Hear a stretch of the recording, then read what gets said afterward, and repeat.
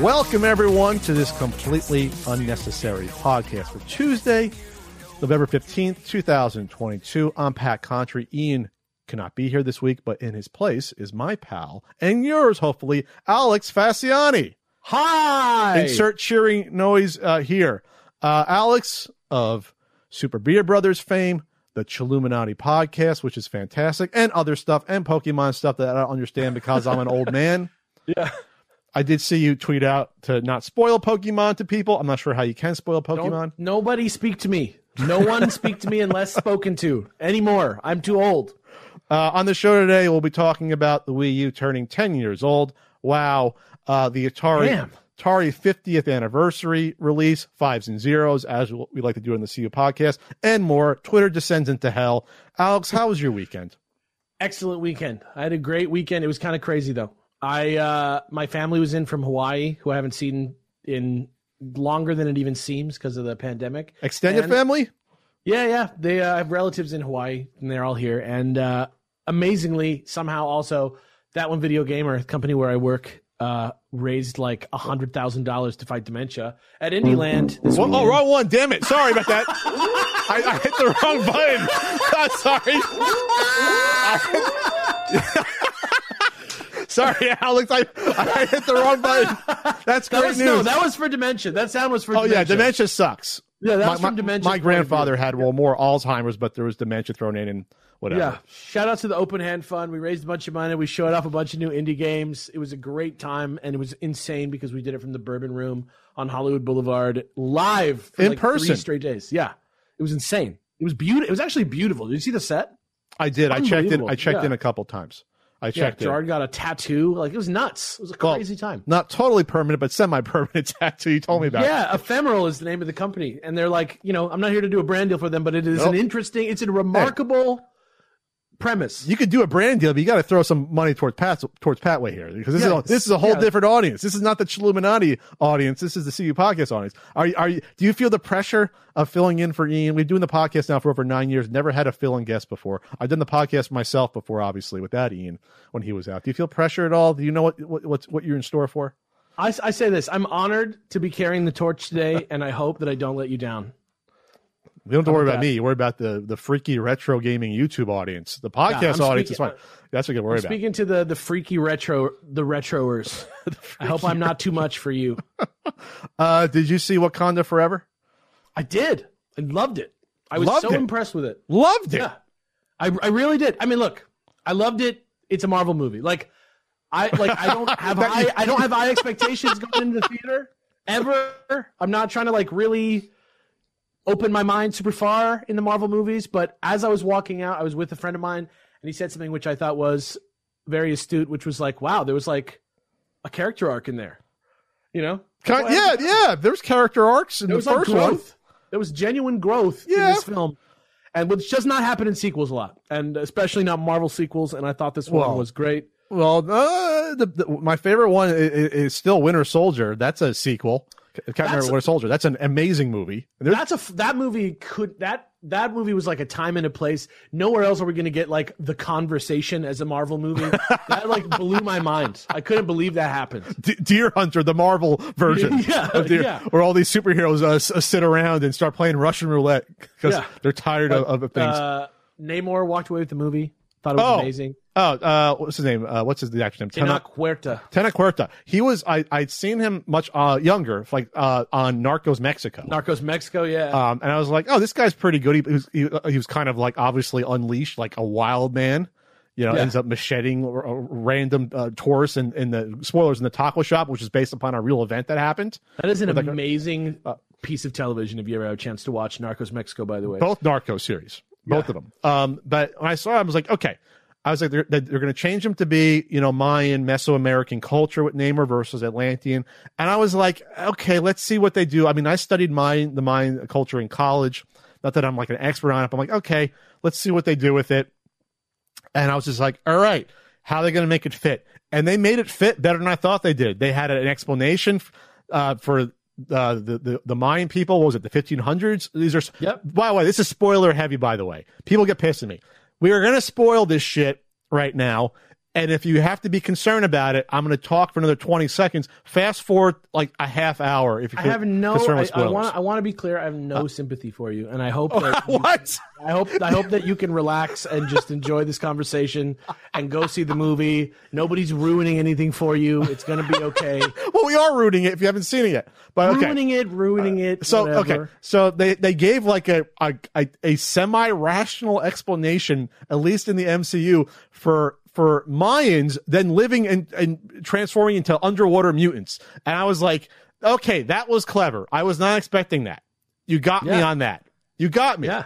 I was even got like a great like Spanish language version of Namor in there. Yeah. They threw in colonialism to make it fit with the conquistadors coming in and fucking things up and giving the natives smallpox, which really happened. And then to save themselves, they end up turning themselves into fish people. Basically, that's what basically happens. Yeah. I'm like, okay, you got me. You got me. So I was always very cautiously optimistic because obviously the death of Chadwick Boseman, how they would treat that. Would it be a Princess Leia thing? Like they did with Star Wars, or I was like, ugh. But they treated it with a really good amount of respect, I feel. Obviously they centered the movie, they anchored the movie around the emotion of the actor dying. So like people were crying in the theater when I saw it on Saturday Which was night. bold, yeah. I thought that was crazy to start on like such a somber thing. Well, I'm not sure how else you can start it though. I mean, I thought I didn't know if they were going to kill off the character in a mission. To have it be a sort of like a disease you don't see parallels the real life thing with a person dying of a disease. You just got to like accept that. Well, they have all this technology, but they can't save the Black Panther of their disease. But it's okay, we have to just accept that, obviously, because the actor really died. He died, yeah. Yeah, I mean, you can't do anything about that. I did. Part of me did want it to be recast, and still wanted it to be recast after watching the movie. I'm like, I would love to have seen the original script beforehand. That's true. I feel though like. You kind of, both camps kind of get what they want in a way eventually. Yeah. Angela Bassett carried the movie. I think. Yeah. She and Tina Huerta, like literally the two monarchs. It was so like awesome in that way. I was very disappointed. I thought it was too cheap to kill off her character after Chadwick Boseman died. It's like, you really need to kill off the entire family almost. I'm like, I think I would rather have seen her stuck around. But okay. They did that to get your 2/3 through the movie gut punch that happens. And they set her up for like Obi-Wan Kenobi. Angela Bassett Kenobi is going to show. She did. She literally did. She was like, use the Force. She really did. You got the Killmonger cameo, which was nice. That kind of shocked people probably. Yeah. I was like, oh, okay. She's thinking like Killmonger now about just getting revenge. And the dead ass mutant like dog whistle. Dog whistle. I'm a mutant. It's like, okay. Yeah. Like what's his name is now the second like real mutant in Marvel. We had Miss Marvel, and now we have like Namor confirmed to be a X gene ass mutant. Oh, the original mutant, because he's been alive for 500 years. So it's so far as we know, he is the oldest one we know about. Yeah, and I forget if they retconned it in the actual Marvel comics. I don't remember. Apocalypse is older for sure, and there's others, but like Namor is like the first mutant, like the two non-mutants he is at least. Like the OG in the comics at least. He was appeared in Marvel Comics number 1 and 38. So I mean it's 38 or 39, I always forget. With him and the android Human Torch. But it's such a great character that I really for the rights to him, I think it was a Universal, who also have the Hulk rights still to this day. Yes. And somehow they reverted back, or I forget if it was Fantastic Four with that. I forget. But either way, that's why you couldn't see him up to this point. But it's such a great character because it really is, it's not a villain character. It's just, I'm protecting my people. And, we're talking about going to war with humans over trash in the ocean, 70, 80 years ago. So it's like, like a really poignant thing. Imagine reading about that in the 40s and you're like, this isn't a thing we do. We're not harming the oceans. And it's like, no, we're fucking up the oceans like way more than we should be nowadays with a giant island of plastic that we can eat. It's like the size of like Texas. Yeah. It's like an evil fortress. It's so bad. But they also like didn't compromise too much on his character either. Like, no, he has his little stupid feet wings, and they made him awesome. And they They did it. They gave him the ears. They gave him the Spock ears, the elf ears, and they gave him They the gave little him bathing suit, the little like They gave- French Riviera 1963 look. they gave him the green trunks. Yeah. You know, and not that it was a plausible explanation, but at least it was like, okay, I see how they built this in, and obviously they built in the Mesoamerican culture and the god stuff and the winged serpent stuff. I'm like, okay, you got me on that. Was it a perfect movie? No. No. Nobody set out to make that movie, obviously. Right? This my biggest problem was Riri Williams. That was totally we got to introduce this character. We're going to choose this movie to do it, make it work. Write it in and include her. And I'm like, she didn't need to be in the movie. I mean, at all.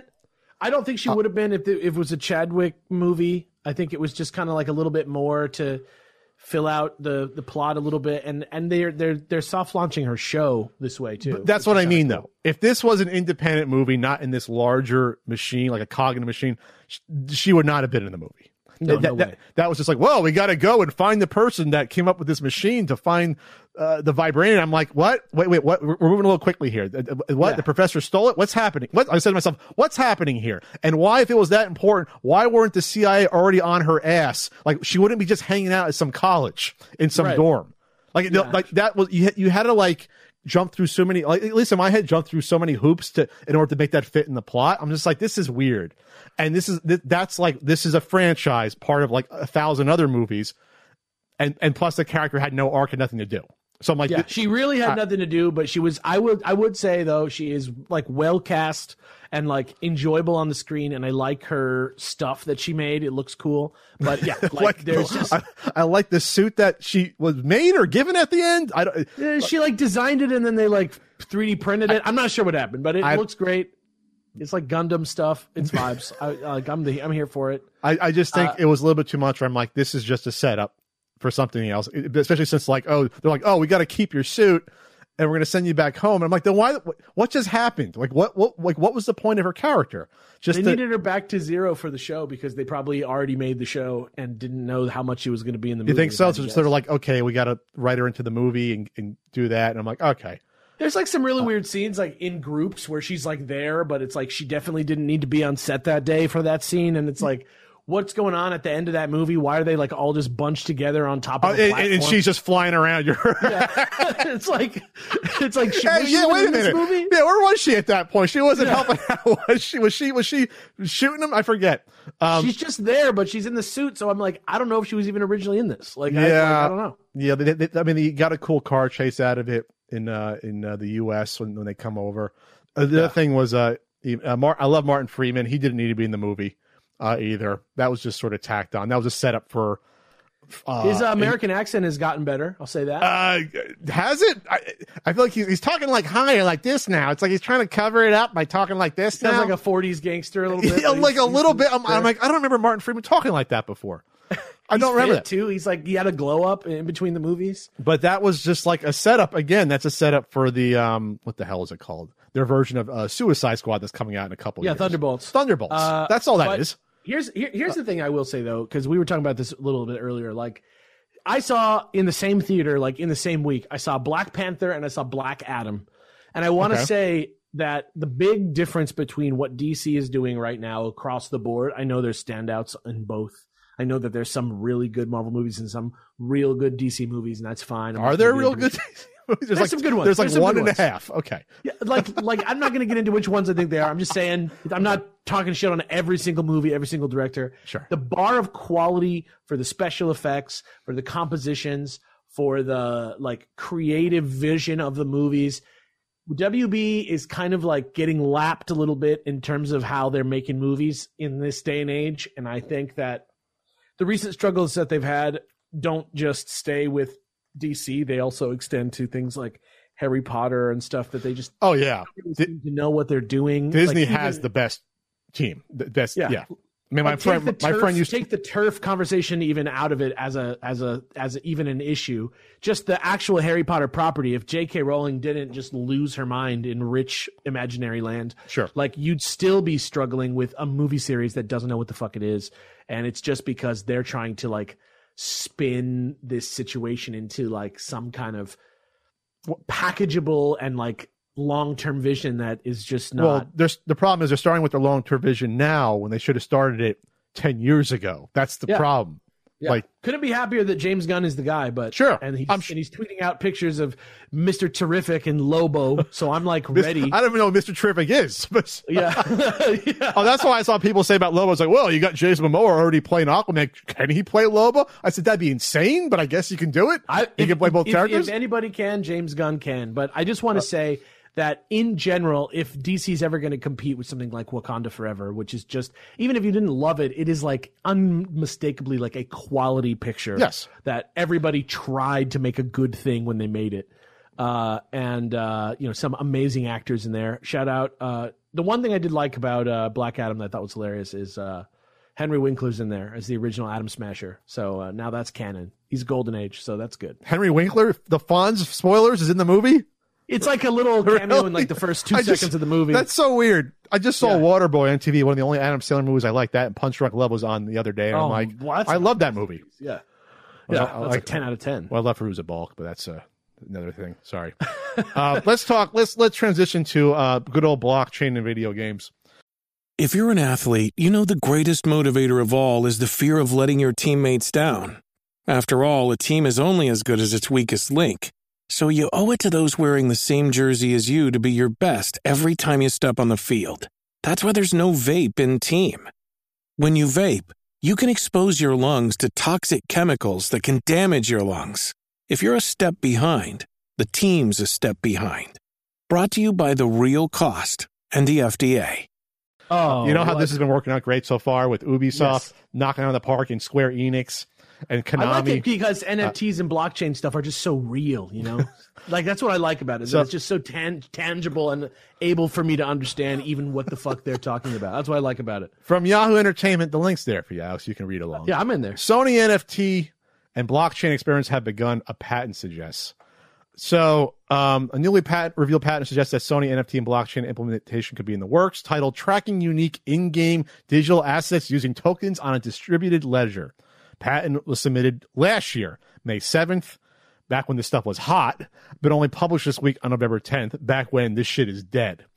This is what the abstract says. The digital assets may be in-game digital assets, such as in-game items or characters. The digital assets may be video game digital media assets representing moments of gameplay of a video game, a clip, or images. The digital asset is created and distributed ledger tracking history. The digital asset is created and stored across devices.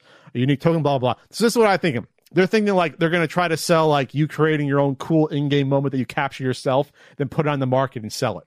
Can't wait to co-own my headshots with Activision Blizzard. Yeah, and obviously they get a cut of it. I mean, Ian always had at the point when we talk about this stuff was there's nothing in the history of video games that you need the NFT for, because a lot of this stuff has already been previously done with owning your own digital character, weapons and artifacts. Like, you don't need this shit, but it's them trying to force the ecosystem on it. Like, that's what it is. That's it. There's I know everything about it, NFTs. I'm not ignorant to it at all. I know what it is. I know, it's really not actually that complicated what an NFT is. If you just read an article about it, right? There is nothing about it that in any way makes any sense, why we would implement it. There's no, I am the devil's advocate. I am that guy. When people hate something, that's my number one reason why I want to experience it for myself. There is no justification for NFTs. And let me tell you something. I think you're bearing the lead here actually a little bit with the thing about the thing that it was registered in 2021 in May and is only being published now. FTX, there is no way that after what has happened with FTX that there is going to be movement on this ever again. And anybody, and you mark my words right now, if you're listening to this, write them down. Captains of industry that listen to the Completely Unnecessary podcast, write them down. If you choose NFTs, you are choosing loss. You're just throwing money into a hole. I don't know if anybody's ever going to get rich off NFTs ever again. You mean ever? Even like a one-off, even like quote unquote the blue chip NFTs, like the Yacht 8 clubs and CryptoPunks. It's over. It's over. Alex Fasciani declared the death November 15th, 2022. You had a good year and a half run NFTs, but it's done. I'm calling this with the accuracy and confidence of whoever the fuck said we crossed 8 billion humans today. Okay, NFTs are dead. Same day that we crossed 8 billion humans. I didn't even see this about this PlayStation Stars thing where Sony had to come out. They were digital collectibles, and they had to say they weren't NFTs. We missed this. What was this shit? So PlayStation Stars is the loyalty program that they have, and they give you like missions and things to do with yourself, and then they give you points for buying games and like buying certain games, or like if you buy deals or you play certain games on certain times, you like earn like stuff for your shelf. Okay, and it's just kind of like achievements for buying, and shopping and consuming. Yeah. It's like, how many games did you buy? Oh, here's a reward. Like, you reach the achievement. You can buy like a Sackboy that goes on your shelf. But not an NFT. They had to say it wasn't an NFT. They had to say it doesn't use the blockchain. It is exactly the same thing as an NFT in all other ways. Which proves that you don't need the blockchain. Like that's the thesis that Ian has is exactly correct. The only reason that this is mysterious to anyone is because it's just 3 letters. Nobody knows what a non-fungible token is. No one knows what they don't care to know. All they know is that there's $1 billion attached to it, and I want to be involved. It's like an energy drink. Get in early.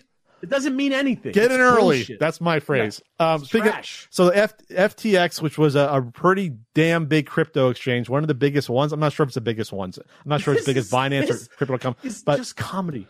It went to crap. And it's funny because when I looked it up, I was like, wait a minute.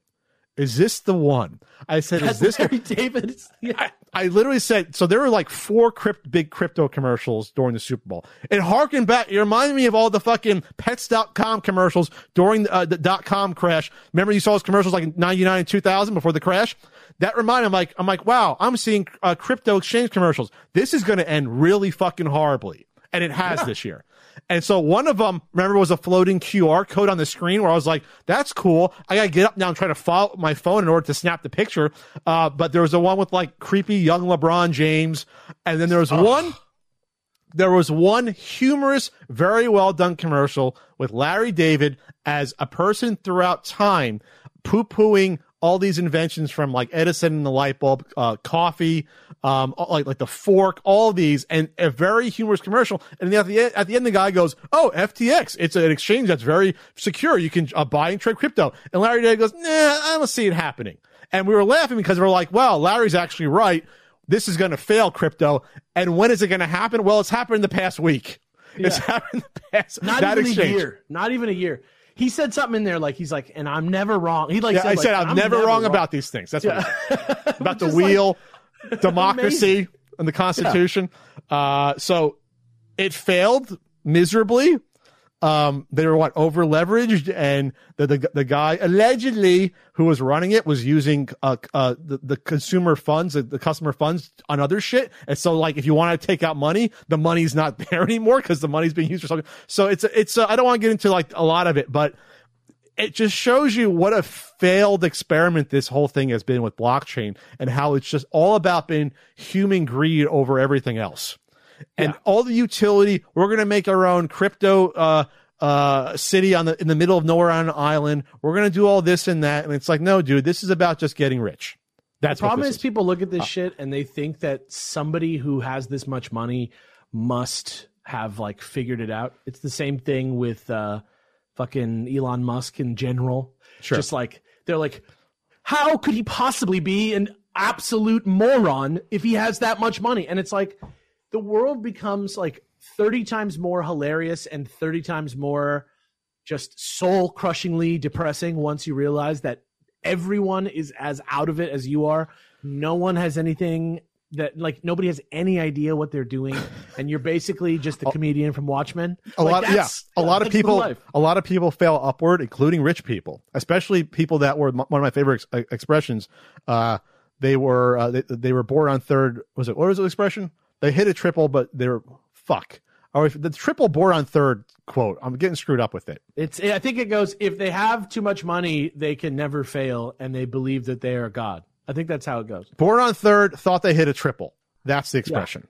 Meaning that they're in a great position, but they didn't earn it.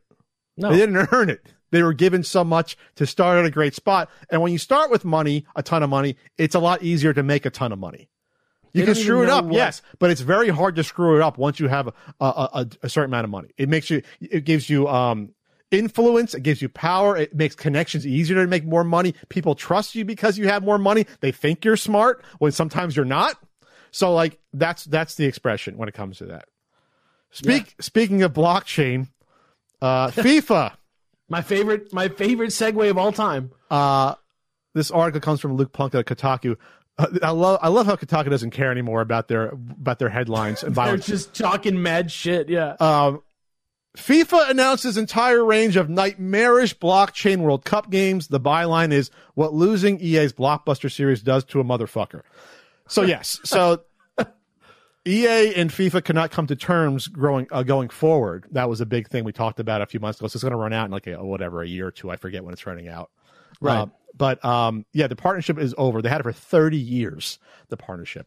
So now you're going to see a lot of just garbage, I guess, FIFA games on your phone, I guess. You're going to see them blockchain games, and they're going to try to... FIFA wants their money. There's a new documentary out on Netflix about how corrupt it used to be. Remember the guy was taking down the guy that had FIFA like 5-6 years ago?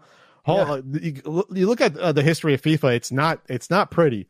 And so this, I don't know. I don't have a lot to say about this, Alex, but it's just ridiculous. The game's called AI League. Like, we're done. Like, we're out. Like, get out of here. Like, look at these things. They are just, there's no creative inspiration behind them. They look like Gumball. It's not like Gumball is a cartoon from 12 years ago. Like, let's cut the shit. Nobody's going to buy this.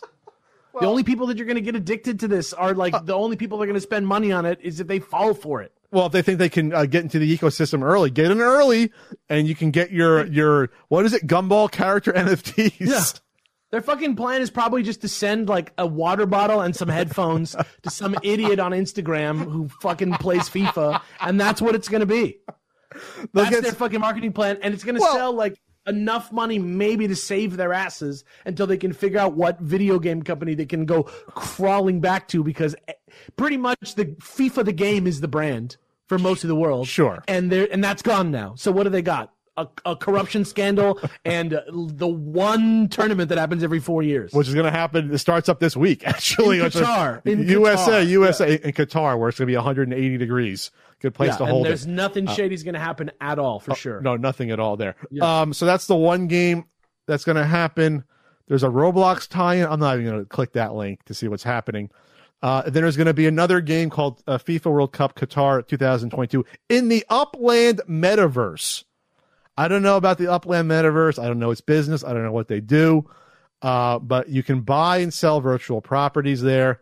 Now you can collect official FIFA World Cup digital assets, including legendary video highlights of the tournament. So I love the NBA. And when this stuff was hot, when people didn't quite know what the hell an NFT was, April of like last year or March, on the official ESPN show, they were pushing the NBA Top Shot, virtual fucking card packs for NFTs where you get video clips with NBA players. I mean, bench players, but pushing this. And I'm like, I was watching this. I'm like, how is this legal? Like, how much is ESPN getting paid to promote this? They did it for like a week where players were like, hey, I got this card. It's now worth $5,000 or $10,000. This was on ESPN pushing NFT. I honestly couldn't believe it that they got away with it at the time. There's so much money. It's just dirty money. It's like it's insane. It's insane. It's like as bad as the mafia running Vegas for like 50 years. You know think so? It's NFTs are up there in the year and a half. The amount of money that's probably already changed hands has probably eclipsed the entire history of Las Vegas. Well, yeah, because you're talking about buying and selling hundreds of billions of dollars in NFTs and cryptos. Like it's insane. Yeah, it's insane. And the fact that the metaverse has gotten somehow looped into NFTs now, like perfectly together as like the two dumbass made up things that don't exist. It's so fun. Like Phil Spencer had the quote of the year when he called the metaverse a poorly made video game that nobody wants to play. Yeah, and they're already trying to backtrack off of what is it, Meta. Facebook changed their name to Meta because their Facebook name is fucking toxic as hell because of all the stuff that happened and all the fake news stuff and the election stuff. So they changed the Meta. They pump in billions of dollars and just realize no one wants this shit. And it's like, wow, thanks again. Are you really that intelligent? The person running Facebook, you just blew all this money, and everyone's telling you like this is a horrible idea to invest all this money into VR and into the metaverse. Like, what are you doing? Let's go back to video games for a second. This was alerted on Twitter. I don't have who alerted me. I'm sorry. But but this has happened at least one other time where it was reported. It's a giant thing on the gaming subreddit. From It's Gonna Be Me, MEI, my local mall has a Game Boy Pokemon cart vending machine. Instead of like Fritos and Lifesavers, you have what are probably 99.9% bootleg Pokemon Game Boy Advance and Game Boy carts in little baggies. No doubt in my mind. The AliExpress, specialty.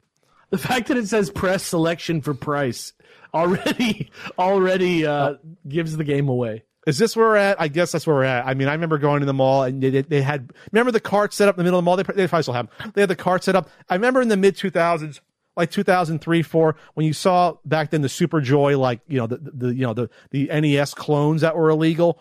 I'm like, well, this is interesting.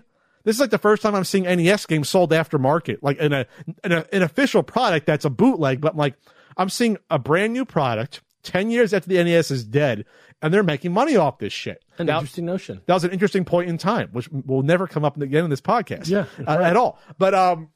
But this is that version of that now, because now it's a connection of, well, I like bootleg shit, individual, and people like Pokemon. But if you go on AliExpress, you can buy this shit for like probably like $3 each. This shit, $4 or $5 each, or get them bulk sent. So they're probably selling for $25, $30, I'm guessing. That's my guess. They sell for like $40, $50 loose new, right? Maybe more, $70. Probably like the actual games. I'll look up Pokemon Blue. As an uncynical, like if I'm trying to imagine myself as an uncynical Gen Z or millennial or like late millennial type of person who hasn't stared into the void at the center of video games and lost all sense of joy in my life, right? Like Pokemon is the one that makes me think of being a kid, and it would be delightful. It's carefully chosen here to be a delight to run into this at the mall for the precise reason that somebody's going to take a picture of it. And if somebody sees this who's not me or Pat Contry, they're going to look at it and they're going to say, I love Pokemon. I grew up with it. This? Yeah, I used to have that. I threw out my Pokemon Yellow. I want to go see the Pokemon vending machine. Yeah. And so, props to whoever made this shitty product. Are you saying this is a marketing ploy to do this? So they talk about on the podcast to get people to go to that mall? Is that what you're saying? It's a backdoor integration? Is that what you're saying? I'm just saying the marketing on this is killer. Like the fact that they chose Pokemon only, and it's like every Pokemon game, it's like made to be a Reddit post more than it's like they're going to sell out. Like they want to make a splash with this and be the people that have the Pokemon vending machine, and I'm sure they're going to sell plenty. I just think they realize they can make money because it's for like for the Zoomers and the younger millennials like yourself. This is the stuff you grew up with. This is stuff you love, and you probably don't. Unlike crazy people like me, most people toss out and don't want to. They don't think about their retro games once they become an adult. Then 20 years later, like, oh my god, I see this, like you said, in the mall, and they're gonna. I don't think this is an advertisement for them because we don't know what mall this is even in.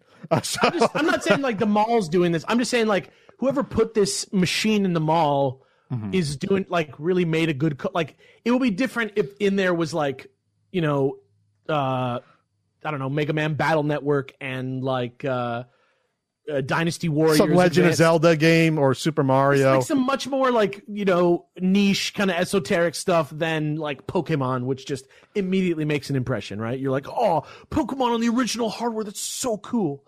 Which is a demographic that does exist out there, as we'll talk about later. I promise. Do you know where you can find some authentic products? UltimateNintendo.com. That's where you can go. You can get the RBI baseball stickers, new old stock, certain NES and Super Nintendo guidebooks there. Alex, might have an article. Article going on. That's true. If you like what I do here, you're going to be, it's going to be exactly what you expect. Yeah. And then we have enamel pins. CU podcast. No Alex pin yet. That's in the future. And then I'll be on Twitch Wednesday, twitch.tv/Country Code, the best of the retro TV commercials. I want to get Alex to show up one time. And I'm on Cameo, which no one uses anymore. But I do a shout out every once in a while, cameo.com/PatCountry. Do you say whatever they ask you to say? Yeah, for the most part, unless it's like weird, I'll just ignore it. Or if they literally want me to send feet pics or video, I'm like, no. That's happened like twice. The Master System's better than the NES. We like say stuff like that. Yeah, I've kind of done that stuff. But I literally listening to the Lonely Gamer podcast. Like, will you do that stuff? I literally had some. I think she was a woman say, "I love to get a video of your feet." and then I didn't reply or said like, oh no, they said, LOL, just kidding. I'm like, no, you're never kidding. You're never kidding. You're throwing out the reel and seeing what's going to bite. That's what happens. That's what happens there. I'm so against all communication on the internet. I'm so you picked a great profession. I don't want anybody to. You should be like a food critic out in the middle of like North Dakota, or like you really don't need the internet. Right. You're 100% correct. I should be that. You could probably retire. You could probably buy a house for $30,000, retire, and do that. I'm in the New Yorker. I'm the New Yorker food critic. Give me that. Harper's Bazaar. Take me there. Speaking of a future N64 guidebook, which we kind of weren't. SimCopter 64, which was known to exist in some fashion. The hottest game of 97. The port of SimCopter, which came out. I never played SimCopter. I don't know if you did. Part of this. I have played it like in my life. It didn't look like this exactly when I played it. Part of the sim craze of the mid to late 90s. Once you get to like SimCity 2000, you get Sim Ant, you get Sim Earth. You get all these sim games that came out. Sim Tower, that was one. And you had SimCopter. So I knew this was coming down the line. And it's cool news. So I'm not sure this is the final version that was shown at trade shows. I didn't read the entire article, but one of the prototypes got released. So that's cool. That's cool. Yeah. Wow. Okay. So it's from 97. It was announced in May of 97, and it's just a direct port. But the build is the E3 build, maybe. Yeah, so like this was in magazines. There's pictures from, let's see, what was that Nintendo Space World in 97. So I guess there's at least more than one version that's out there. It's very early, according to the article, and it just looks like it's like almost like a proof of concept to prove that you could maybe do the SimCopter gameplay on an N64. And which honestly would be sick. Like, I love Pilot Wings. This is kind of the same vibe. And they said this is more story-based level initial structure than the free-form one from the game it was ported from. So probably to keep the scope in line, because it is an N64 game. It's not a PC game. Right. I guess maybe that was... it was being pitched as a non-violent action strategy game. Well, that's an interesting one. Very interesting. It's like those disaster report type games, like early version of something like that, kind of, I guess. I don't know. So... maybe you'll hear about it in the future N64 guidebook, because there's going to be an unreleased game section. They should do that. They should have a book that does all the N64 games and all just anything that you'd ever want to know about the N64. All the hardware, the Japanese games, full reviews. That would be a fantastic thing. The Japanese games, that's a great idea. Somebody should do that. The DD games, the disc drive games. That's going to be amazing if someone does that. I don't even know what a DD is. I'd love to read about what the DD even is. The disc drive, well, maybe a guidebook will come out in 2023 that will tell you about it. And maybe it's been hell on earth trying to get it produced. And that's why my hair is gray, because of that. I hope it comes out. Your hair looks great, by the way. It's honestly gotten darker the past 6 months. People thought I was crazy. I was like, no. I went back and look at pictures and videos.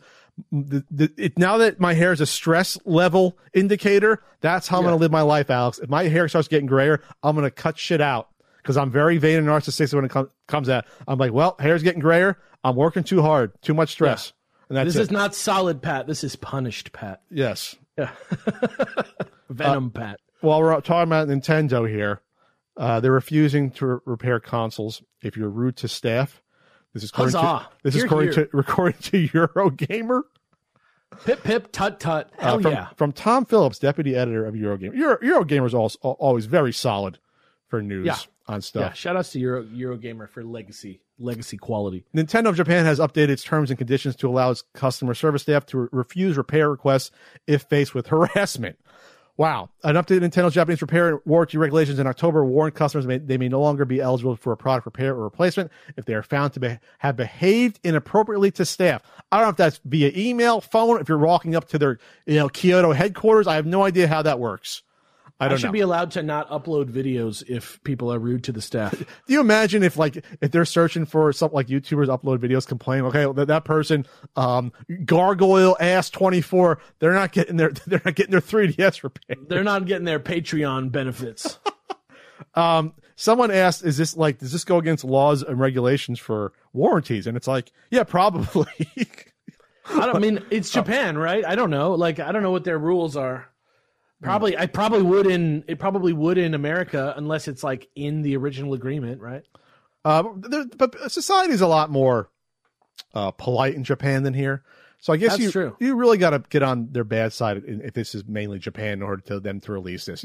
You must have did something really bad in Japan for this. It's probably the same. It's probably the same type of people that are here because those people know no borders. They're that type of wretched human being that wants to like Wretched. talk to another person and ruin their life because they're annoyed. Just that cesspool dweller. Hatertainment. That was the term I saw being floated around about like how the political discourse has come online. It's hatertainment. I'd rather be stupid and mad is what they are saying loudly and clearly. Okay. No other thoughts about that? Well, how far would it have to go for you to get pissed off to yell at Nintendo for not getting your console back on time? Or like, at what point would it be like, all right, I'm going to go nuclear on you. You fucked up my Breath of the Wild 800 hour save state on this. Like, what would it take? As somebody who worked at Blockbuster Video, like, listen, I'm here in place of Ian, who also worked at a retail job for a very long time. I worked at Suncoast Motion Picture Company. What am I, chopped liver? I worked at a supermarket. You get your cred. I'm just saying. I wasn't born on third. I'm just saying, as somebody who's from that world as well, I have complete empathy with these people. And I'm sure that it wouldn't have even been enacted if there wasn't people calling on the phone and telling you, like, I'm going to come and kill you or some shit like that. But in Japan. Yeah. Wow. Yeah. I think the repressed anger is very large in Japan. Oh yeah, absolutely. I would take that. Oh yeah. Japan is a country, as far as I know, that does know how to cut loose, but I think there's a lot of people who never have cut loose. I don't think tentacle porn comes out of nowhere. That's got to come from somewhere. Yeah, and I'm fine with that. I'm here for it. I agree with this. I love this, and I love tentacle porn. I think it's all good. All right. Speaking of Nintendo, so there was an interesting Nintendo tweet that many people thought was official. Because it was Mario giving the middle finger, tweeted out. But it turns out that was part of the 48 hours of advertising hell that happened last week after the $8 verification went live. What was that, on Wednesday of last week? And it survived till like Friday because Elon Musk's grand idea was to have anyone pay $8 and you can get a verification on your Twitter handle. And that blue check mark. It's not even a verification at this point. Excuse me, a check mark, which means verification up to that point. And so people took it upon themselves to create parody accounts for gigantic businesses, which I don't think I saw coming right away. And so we're talking the military industrial complex.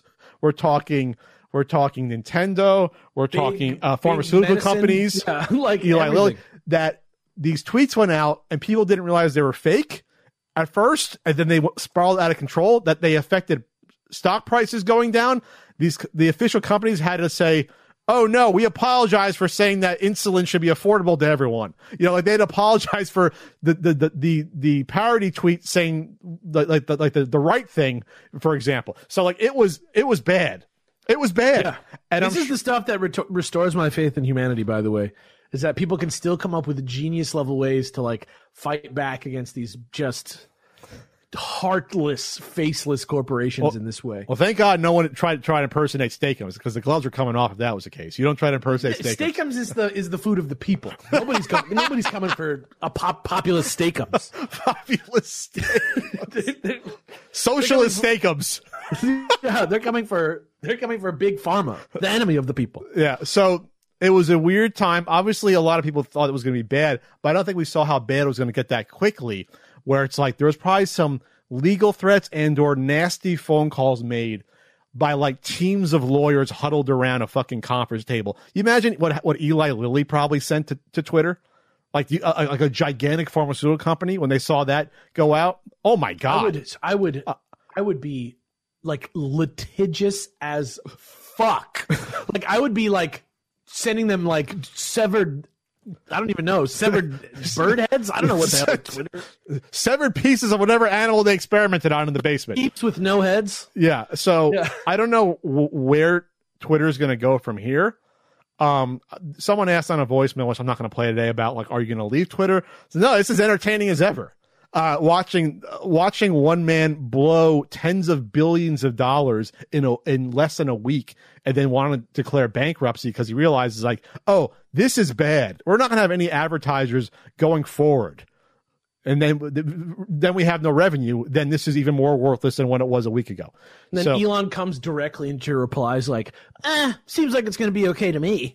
And then he's firing people that are trying to send up to him within the company that are He's going into their Slack and firing people for talking shit on him. If people don't know, that Slack is intercompany sort of like Discord, so to speak. Yeah, the champion of free speech or whatever. He said comedy is now legal on Twitter. That was his first fucking tweet. It is, because everyone's going after him.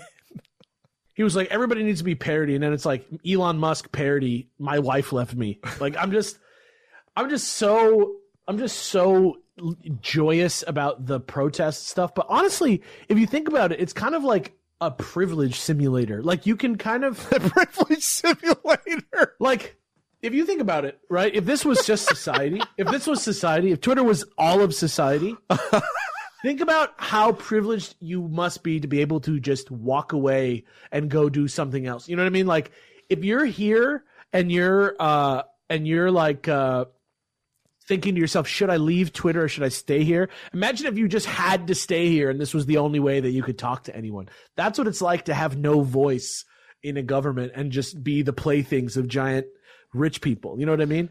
That to me is the thing that's so hilarious about Mario giving the finger, because now he's a folk hero. He's not just a plumber.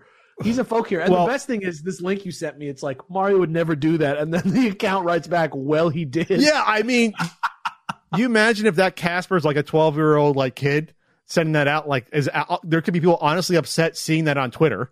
Honestly, This is where me and Ian disagree, because I was like very not pissed off, but I was like, Nintendo took down that first-person shooter where you're shooting a bunch of Pokemon and blood's flying out. I said I don't want 5-year-old kids to search on the internet and find this shit. I don't think that's right. It damages the brand. It's a completely like real concern for the Nintendo brand.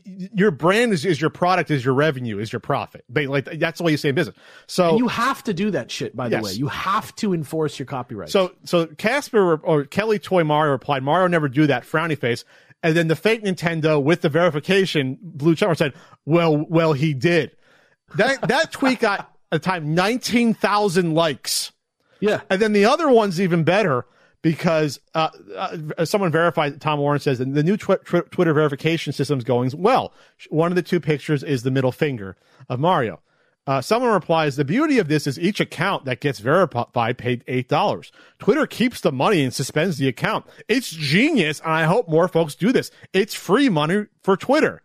Elon Musk replied with an on-target emoji, glasses emoji, cash bag emoji. You fucking old boomer, by the way, responding with just emojis. So not realizing that, do you realize this means that you'll never get another big advertiser ever again? Yeah. By tweeting this out. Because you're showing you don't give a shit about the integrity of your system, and that advertisers don't trust it and will never trust it going forward because the guy running the show doesn't give a shit about the integrity of it. It's fucking insane. If he wants to salvage this, he just needs to hire a competent CEO and try and run the company well. Simple as that. I thought up to this point in time, we still might start getting Quibi documentaries about how that was a disaster. They didn't blow nearly the amount of money as this, and it was not a downfall that happened within like 10 days. No, this is like Nero vibes. This is like New Coke.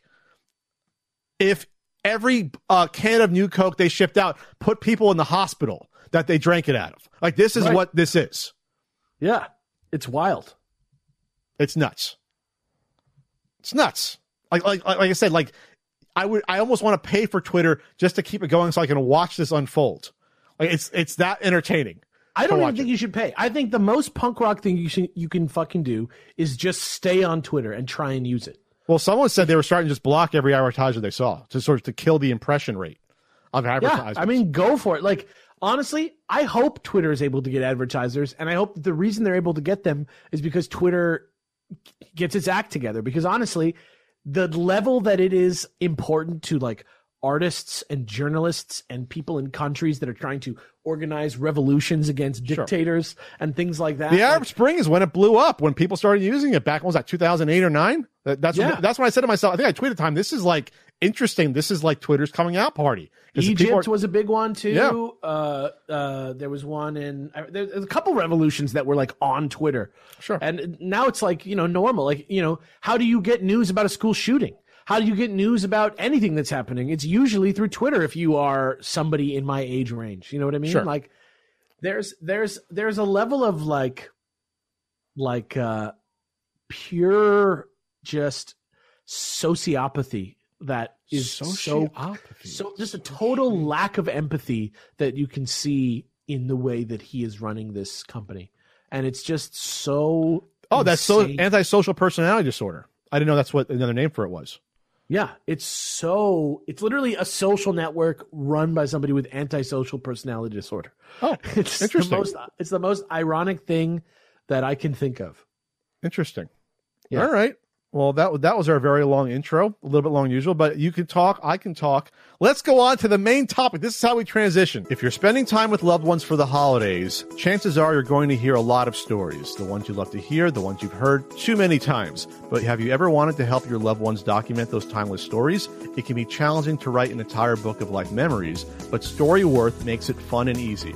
This is how anyone can write a book about their life. Every week, Storyworth will email your loved one a single life-related question that you pick from their collection, like, what's the bravest thing you've ever done? Or what's the farthest you've traveled? All they have to do is reply with a story. Then after a year, Storyworth compiles your loved one's stories, memories, and even photos into an exquisite hardcover book, creating a valued keepsake. Millions of stories have already been told with Storyworth because they make the process so simple.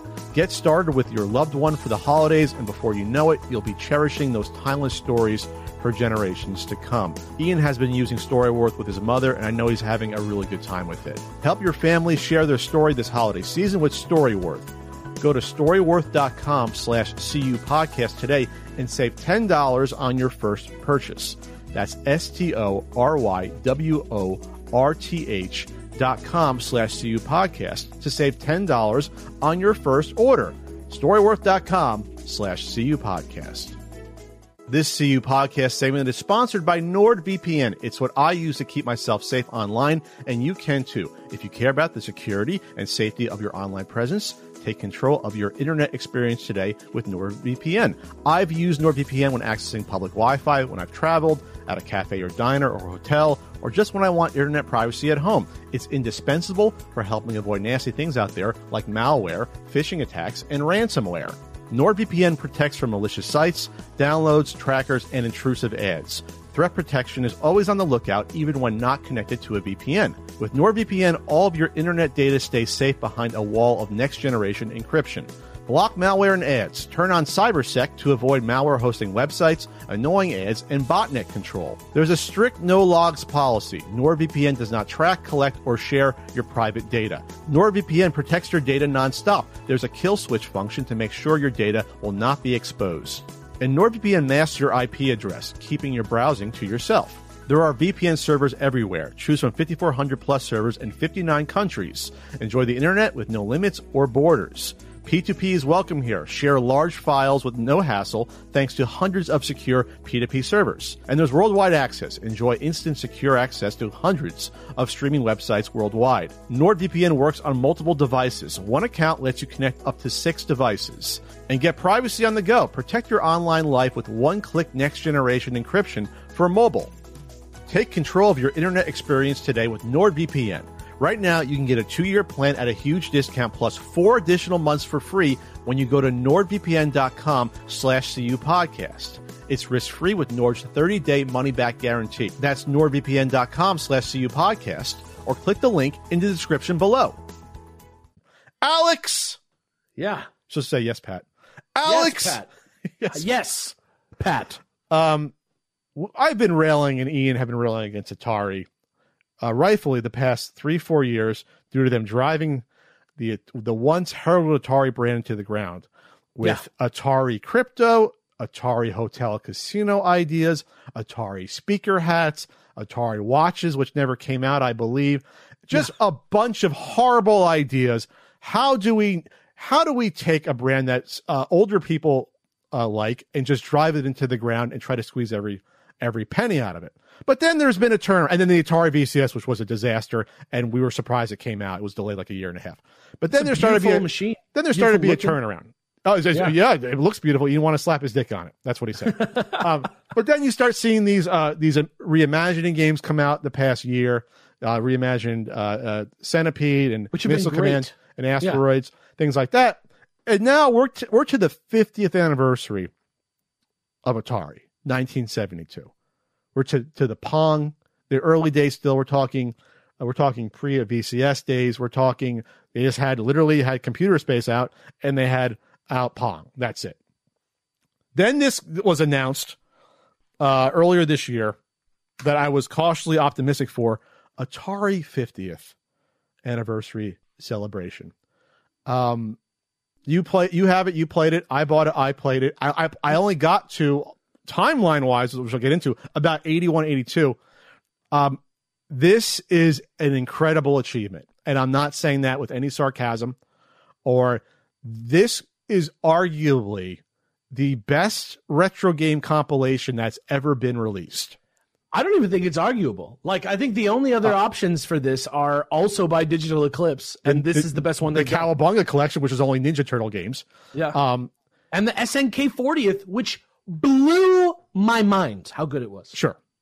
But then again, it's SNK. Most people don't care about SNK's games they had in the 70s and into the early 80s. You know what I mean? A lot of people. But the fact that they tried. They tried. It's the quality, yeah. Correct. This is a historical documentation of the history of Atari. It's over 100 games, ranging from the arcade to the 2600 to the 5200 to the fucking Lynx and Jaguar. There are the Touch Me is on there. I was going to get to that.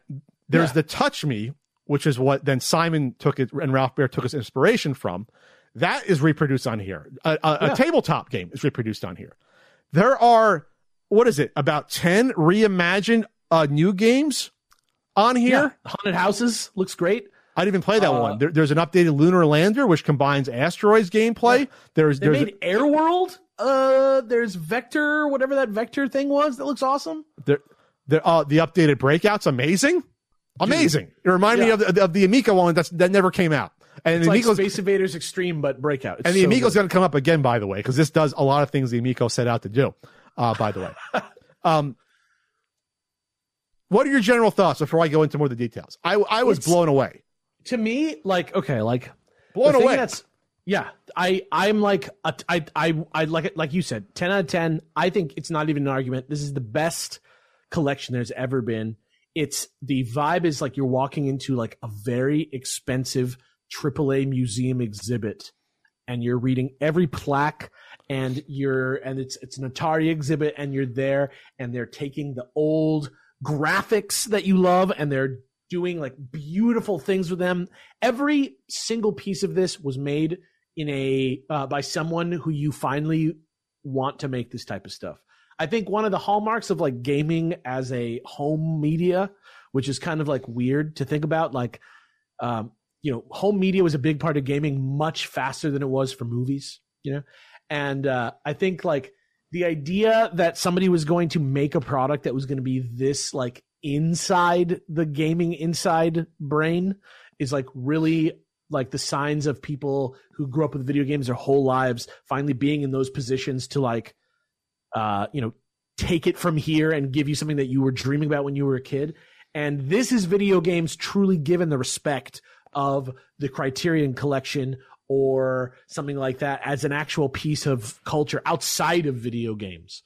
And so for me, like looking at the games and seeing the sort of like beautiful way that they've kind of subtly crisped the visuals of all the Atari games and to make them look really nice on an HD display, better than any like old game I've ever seen ported. Okay. Let's talk about the structure real quick. So it's not required, but encourage you to follow along an Atari timeline. Like you said, you're going through like a virtual museum of Atari's history. So it goes by year, and then it scrolls down in the year. So it's like when it started as Syzygy, when they did Computer Space. There's a story. I think it was over an hour of new interviews with people that worked at Atari back then. Scans. Like promotional scans, you get the original Syzygy, business card. You get the story of someone who used to work at Atari found the original Computer Space at some random ass fucking farm in California and went and bought it. For example, the infamous story told by the people that were there and had to go fix it of the Palm machine that stopped working because it was filled with quarters. Yeah. Like you hear this from the people that were there at the time.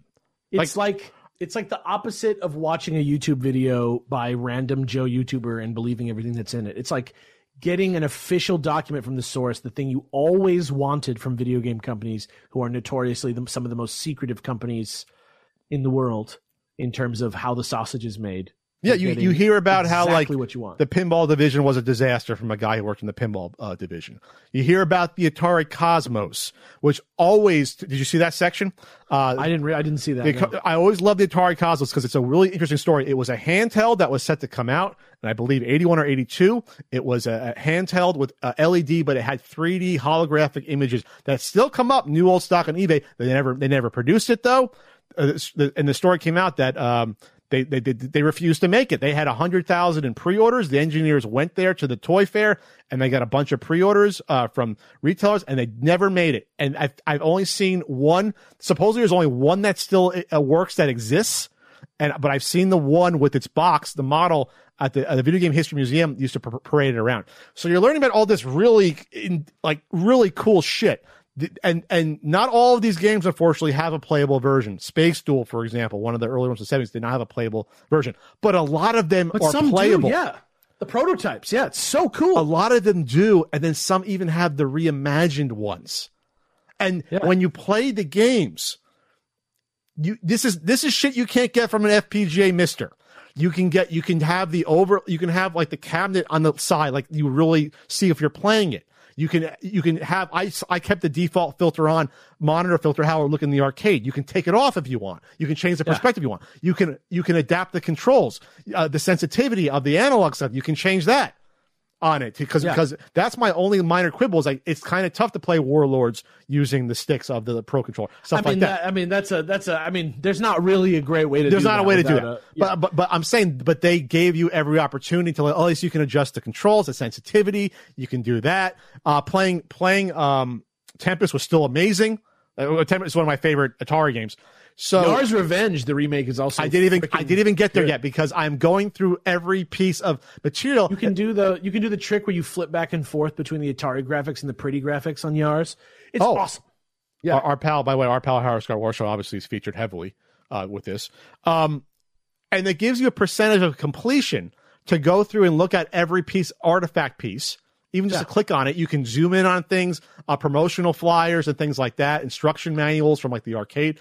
So there's the unlocks too. There's unlocks for that. There's locked games that have like hints, like puzzles of how to unlock them. Well, I believe at least one you have to like do a complete, like look at every artifact and go through it. For example, but if you click on each one, it has like a little rhyme that like gives you a clue of what you need to go look at.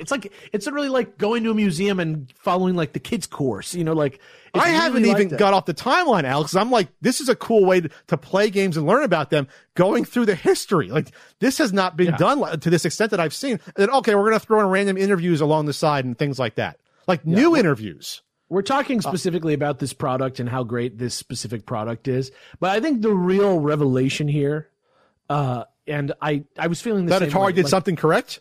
Well, not even that. Just like that this is something that is correct. Like this should be done constantly. Like looking at this and playing this, Atari is great and they have some great games, but like, as somebody my age, I'm definitely like, to me, the Atari of my youth was Nintendo, right? Sure. And looking at the freaking Netflix Nintendo thing that they got going on with the Switch Online and seeing this and knowing how much money Nintendo has compared to Atari and just thinking to myself, like, with a little bit of extra sparkle, we could be getting that love from these games in a way where some guy on YouTube with questionable politics isn't controlling the context of the information. I just think that's really cool. And I think that it's time. I've been seeing in general more of an interest in creators of video games opening up. Kojima has a podcast. Grasshopper Manufacturers doing these like dev diaries with Suda51 and getting into his process.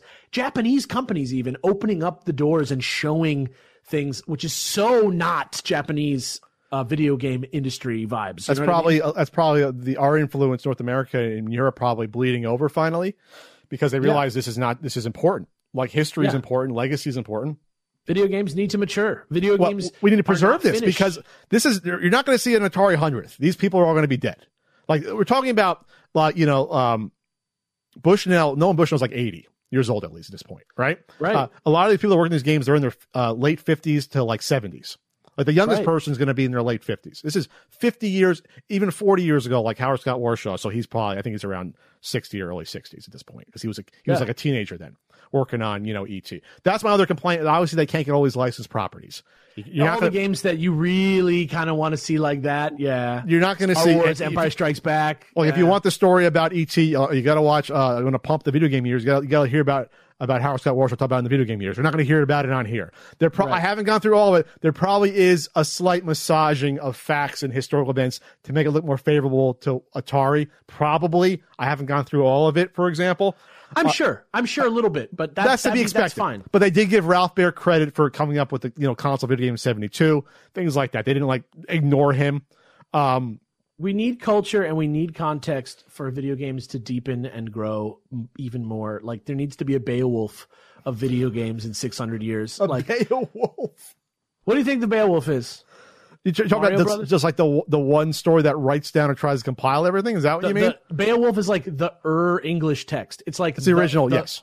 Yeah, like what is the Beowulf of video games? I think that conversation is going to be had through the publishing of many collections like this, and we start to, as a public, not just understand games that we like and games that we remember from our own lives, but starting to get that same sort of feel that you get from sports, like 100 years of Dodgers history, 100 years of Padres history. Or 50 years with Atari. Yeah, Padres. Yeah. Well, there was by the way, this collection also has clips. Like I said, this stuff probably becomes drier once you get to the late 80s to 90s. They probably don't interview people that worked on the Jaguar games. If they do, forgive me. That's probably not as interesting, though, as the people in the 70s and 80s. But there was did you see the news clip from 73? Like the local black and white news with Bush. I said to myself, where the hell did they find this? Because it's talking about shipping out. They want to ship out 3,500 Pong units all over the U.S. or whatever. It's I'm like, this is amazing. Right? It's the Video Game History Foundation Digital Eclipse. They're like buddy, right? Isn't Frank still? Well, he used to work with them. Yes.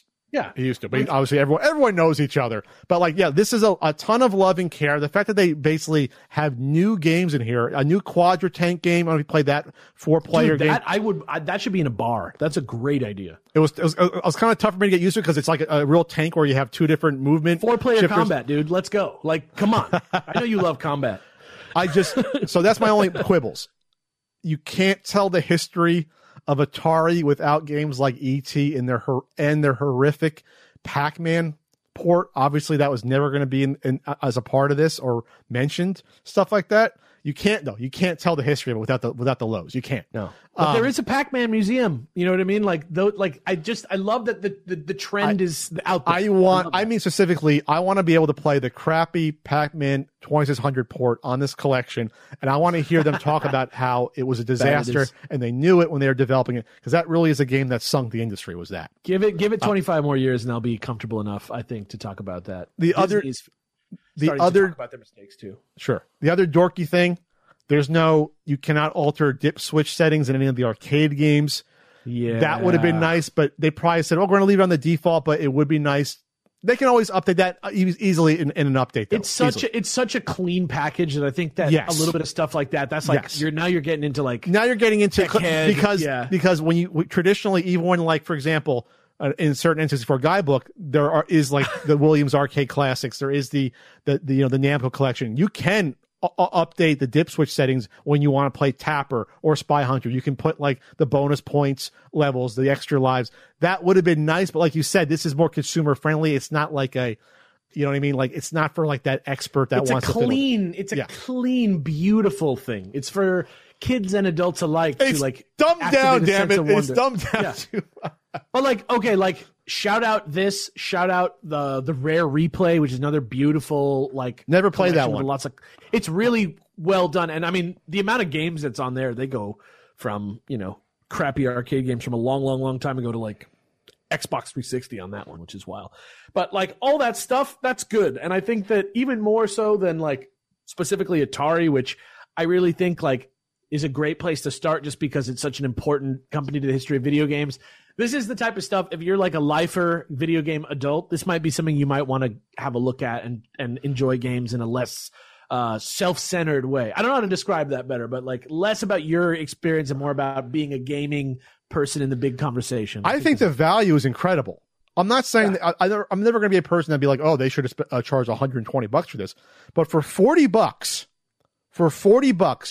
you get 100 games, which is like nuts. And more than any of these other retro compilations. You get Lynx and Jaguar games, which never are put on these compilations for the most part. They just look so awful on your computer. Like, and this is a revelation. Plus, Jaguar is arguably the hardest console to emulate. It's one of the top 2 or 3, along with the N64 and like Saturn, for example. You get that. You get all the historical stuff. All the, I'm like advertising for, I don't care. You get all the documents you never saw before in your life, all the video clips you never saw before in your life, the new interview stuff. And you get up to, up to like 10 brand new games. Freshly developed games. The thing that's also like, did I talk about Airworld already? No, you didn't. I didn't even get to that. So they basically took what they finished up Airworld, which never was produced originally. It was one of the Quest worlds that was never made. Yeah, which is like a game that's like, that'd be like if Half-Life 3 came out in 50 years. So imagine if you had Fireworld, you had all those games when you were a kid, and you're waiting for the fourth game to come out. Is it third or fourth? It's a fourth one, right? It's the fourth. There was supposed to be like a treasure hunt, right? Like there was like a real life treasure hunt happening with those games. Yeah, they commissioned jewelry and swords and shit to get made. And I think for the first couple contests, they might have given out stuff, but who the hell knows? Yeah. So they basically finished up a game that should have been finished almost 40 years ago. That's like unthinkable, territory. No, I'm like, this is the bar. I mean, you're talking about to someone. I mean, I was buying these compilation stuff at CompUSA on CD-ROM when I was 14, 15. That was the first sort of generation of these compilation packs in the early 90s on Super Nintendo. You had 2 or 3 different compilation carts. Then I had like the Activision Atari one that I bought for probably 10. I bought that for like $15 in 94. This is $40 20 years later. Account for inflation. This is like almost the same fucking price, and it's 1,000 times better than that Activision pack I got. It's mind blowing. And honestly, I don't know what the vibe is in Japan with regard to this type of stuff. Like, I know that I would say as a layman, as a layperson, I would feel like there's more compilation.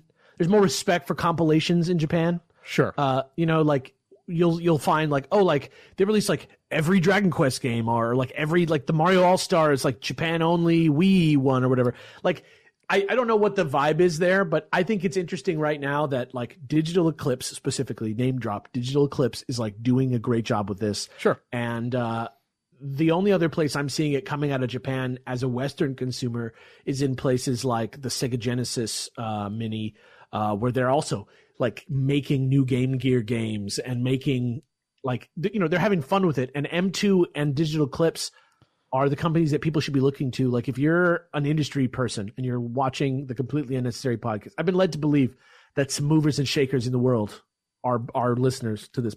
What did I tell you? I didn't tell you that, did I? I'm just saying. Are you hearing things? No, this is a well-known gaming podcast. There's only a few of those that are truly listened to by for retro. Who make the decisions. There's only a few that people care about. And so if you're listening right now, these are the people that you need to either hire or look to get your games out there. All those games that are languishing in like, maybe we should do a remake of this, maybe we should do whatever.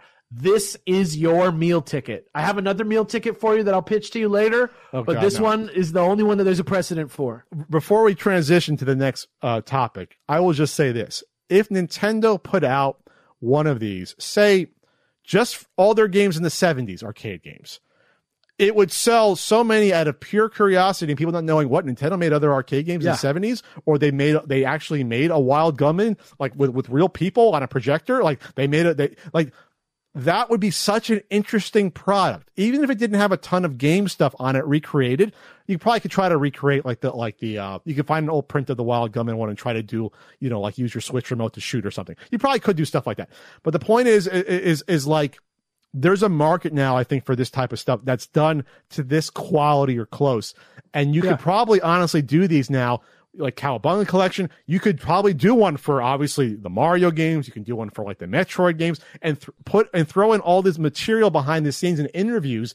This is, I think, opening up a brand new avenue of game preservation and sort of historical documenting that I did not expect to this. I was hoping, but like this is the standard. I'm happy to say it's the 90s all over again. Like I wouldn't have. I'm a big movie watcher. My thing is I'm a big movie watcher. I have a huge VHS collection that I now don't really use that much because in the 90s when DVDs dropped, what convinced everybody to buy all the movies again? Literally was just all the extra crap that was on there and being able to see the movie in like high fidelity. Deleted scenes, director's commentary. Yeah. Yeah. Like absolutely. The Criterion collection. Remember that wacky one of the earlier DVDs I still own, the Memento DVD, which had figure out a puzzle in order to access stuff. Yeah, that was incredible. That's in the Atari collection. That's kind of, yes. Not that obtuse. You're right, but yeah, where you can watch the movie backwards. Yeah, I have that exact same copy. But I'm just saying, man, Nintendo's flirted with greatness. I've seen those little handhelds they've made. Those things were excellent. Those are a nice little reverent product. Okay. Same thing with the Game & Watch collections that they used to put out on Game Boy. They flirted with it, but we'll see if they jump in wholeheartedly with something like this. The ball is in your court. But imagine if Capcom did one just with the NES Mega Man games and maybe the Super Nintendo ones. It would sell nuts. Capcom's been flirting with it too with their arcade collections that are pretty nice. They're not. But that's not this. That's not. No. We're gonna talk with people. We're gonna find old documentation. Yeah. We're gonna throw all this shit at you, like you said, like you're walking through a museum. So hats off to Atari for doing this, and they leveled that shit up hard. And for Digital Eclipse, this is I want to say, I don't want to be too much hyperbole. This is like a historical document to me, and I thank you. One of the most important games of the year for me. One of the most important releases of the year. Like honestly, this should be talked about at the Video Game Awards with Jeff Keighley. This should be fucking featured. They should do they should talk to I'm serious. Yeah, I'm with you 100%. It's a very, very exciting thing in a very obtuse way, in a very indirect way. Alex, we have a Patreon. You're not on it, but it's patreon.com/CU podcast. You go, you give us money, as Ian would say. You could, Ian writes once a week. We have a pin club to give out the CU podcast enamel pin. We have a monthly Google Hangout. There's lots of fun stuff, but you also get to vote on a poll topic each week. You can read off. Start with second place here. You can read off. Second place goes to thoughts on VR and the new PSVR 2 price tag. 30% only. 30% of the people. Yeah. And in first place, a great topic, one of the best topics, only the finest topic. Should Nintendo re-release their old consoles and games? Take it away, Alex. So before you take it away, we first discussed this. We've been discussing this on and off now for about 6 years. We were on the other side of the world talking about this. We were in Santa Fjord in 2016 at 11 o'clock at night when it's still light outside on the street. This is before the NES Classic came out, I believe. Yeah. I think they just announced it, and that's where That's why we were talking about it, yeah. The NES Classic had just been announced in what was that, June or whatever, or May of selling out it was like Amiibo level fever, right? It was crazy. Well, it was going to get to that point. We didn't realize it. But what did you ask me at the time? What did you say to me? All right. On the streets of Norway. Here's the actual pitch that I made you, business pitch, Pat's that Nintendo exec. Here's what I said you should do. Put out, just literally remake the Nintendo Entertainment System make it again, same tech, same everything. Maybe not an NES Classic, not an all-one. Literally the same this size, the fucking thing with the door that you blow in. This door's broken, but okay. The VCR looking ass American NES that everybody knows, right? And maybe put a nice sort of modern output on it, just to. Maybe put HDMI. You're saying maybe. I think the HDMI is probably like pretty good and something that we could say now, but like maybe like just to get it onto the good TVs. Okay. And I think 10 like probably not the black box games, but like 10 games that like have the same purpose as the black box games, which is to provide a range of very enjoyable and like famous titles for the system as a sort of jump start to you're talking like market. Golf and Clue Land and Donkey Kong, but not like Legend of Zelda. No, I'm saying literally forget about like literal black box games. I'm just thinking like early releases that are like a stable of games. You want to have like Mega Man, Castlevania, Mario, Zelda. Okay. You want to put out like the biggest games on the system for the average Joe gamer, not for we've seen the void. We know about Nintendo. We've been thinking about Nintendo nonstop for 30 years. But for Johnny on the street, Gen Z Johnny wants to think about 8-bit gaming for the first time. And you put out a console that can play those games that are actual, reproduced, same technology NES games. And the new console plays the games that you buy at Retropalooza. So your sales pitch is that Nintendo goes back and reproduces like they did 35 years ago. The old toaster, not even the front loader, which gets rid of all the issues. Nobody's gonna look at that and even know what the fuck it is. You got to have the one that everybody knows. Can we correct the blinking light issues at least and all the bullshit? Yes, we can correct it. Okay, we can make the games like playable out of the box, not like blowing on them or rubbing alcohol. You're making the Nintendo. It looks the same, but it's 2022, so it's perfect. And you want to then sell on the side 10 cartridge games that are official reproductions, officially licensed, like Mega Man, Legend of Zelda. So go to Capcom, go to Konami and say we want to come out with a new Castlevania cartridge. And after they say, "Are you joking, Nintendo?" You want to actually do that. Nintendo, and in 2022, they would not ask Nintendo if they were joking. They would say, "How much money do we get?" Sure, they still think you're joking, but they would be like, okay. They'd say yes in like 4 seconds, bro. So you're saying Nintendo should do this? Yeah, and I think there's a market. Okay, do this. There's a market out there, in your opinion, that never mind the fact that Retrobit and Hyperkin and other companies have put out. Analog has their FPGA NES. Hobbyists only. Retro USB has their FPGA ones. Besides the fact that there's 10 or 12 different ways to play the actual cartridges again, flash cards exist. You think there is a market of people that instead of buying an old NES, instead of buying an aftermarket, instead of buying a $20 Hyperkin HD Retron, they will buy an original branded Nintendo NES and official licensed reproduction cartridges instead of buying aftermarket ones. Yes, and one of them is not a reproduction. It's like Super Mario Brothers 4 or something like that. Like it's like that might be like a little bit ambitious, but like one of them is like the best people at Nintendo making an 8-bit game for the NES. And you're going to tell me it's only going to come out on a physical cartridge and not like on the Switch? Yeah. Maybe on the Switch, maybe it comes on the Netflix on Switch, but I'm saying you need to own the market yourself, Nintendo, in the same way like, okay, record players, let's talk about it. Let's talk about it. Record players have been around for a long time, right? Like it's been a while. They never stopped being available. You know what I mean? Like sure, there's been ebbs and flows, but now it's on the upswing. But from the heyday of like vinyl in the 50s and 60s, like when it was like really 70s. The thing that like from then to now, if you wanted to listen to vinyl, you could as a hobbyist buy something like an aftermarket Technics table or like some like really fine audiophile piece of equipment, like the equivalent of your analog Super NTs, right? Like $600 Super Nintendo that's perfect, right? Or Mister, which is like the most like non non-consumer friendly product. Yeah. It's a great product. You should buy a Mister if you love old video games as much as me and Pat, and you've seen The Void, and you know it all doesn't matter. But it's all garbage that'll be in a landfill when we die. But if you want to make money and your name's Nintendo and you want to change the culture of video games and you want to make retro video game culture, like if you want to bring it back into the fold. Whoa. You don't think Nintendo's already brought it back into the fold with two NES Classic, Super Nintendo Classic, Nintendo Switch Online, re-releasing their old games on compilation packs like the Super Mario? You don't think they've done that? The software is one thing.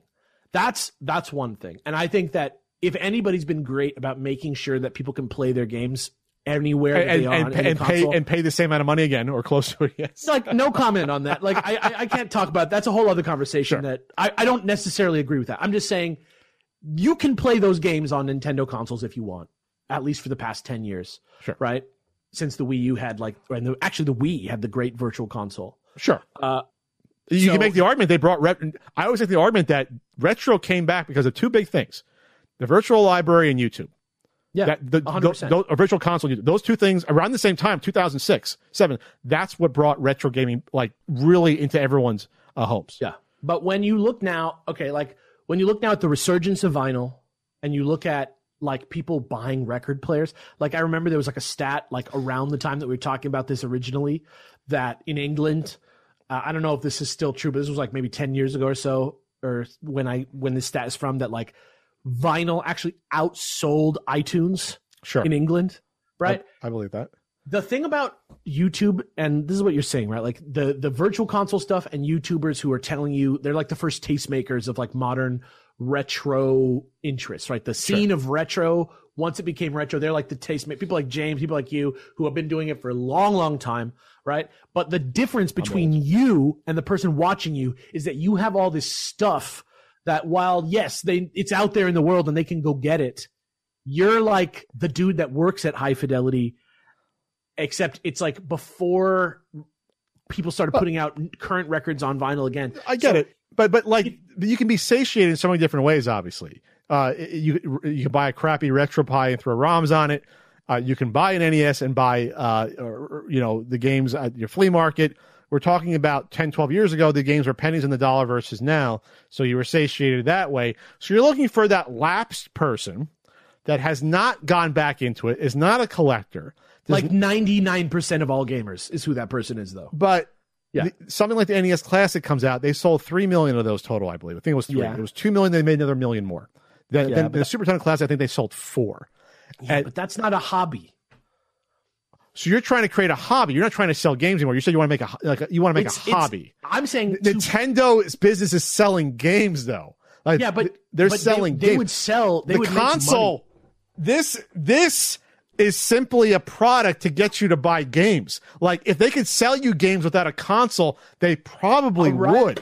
A rising tide raises all ships, right? And if Nintendo sells a new Nintendo, and that's like available, you know what I mean? Like if you can get that, even if it's like, Nintendo Wii available, like where it was like kind of hard to get for a little while there, but eventually, like that is going to be enough to like satiate most people, and a lot of the people that are going to buy it are going to be the same people that bought the Nintendo Classic. And I wish there was a piece of spyware in that console that could tell you how much people actually play those fucking things. The NES Classic? Yeah, because let me tell you, there is no way that people play those things. Like, then what's your argument that if they don't play the NES Classic, they're going to buy a new NES and pay $56 for one game? The hobby is now when you give them the little baby collector's kit and you show them like, see how cool it was, see how neat it is to put it in, see how cool it is to do this. Like you're creating like this one that people can buy, and you're raising the Analog NT as this competitor that's like, I want to be part of the game collecting. You're saying like, it creates the market that all those things could thrive in. But right now we're keeping it a esoteric sort of like it's kind of like comic books right now. The retro game market, where you have to have 50 years of knowledge to like even get started. You have to be such a lifer. I understand that, but I think you're taking for granted the price proposition to get people into this. So you have to sell them an NES that's going to cost whatever. Nintendo will sell. My turntable is $200. Okay, Nintendo would not sell that for $40. They sell a new NES for $150 or $120. We'll say $120. Speakers were $150, and my turntable was $250. $200. Yes, but not everyone listens to records. That's the point. I know. I'm just saying, and we're just you're comparing. You have to have money and be an enthusiast. So you're trying to build a new enthusiast market, but enthusiast means money. So you have to have an NES for $120. And now instead of spending $60 for 30 awesome games on the NES Classic, those 30 games are going to cost you $2,000 if they're $50 or $60 each. But you remember the games as they were.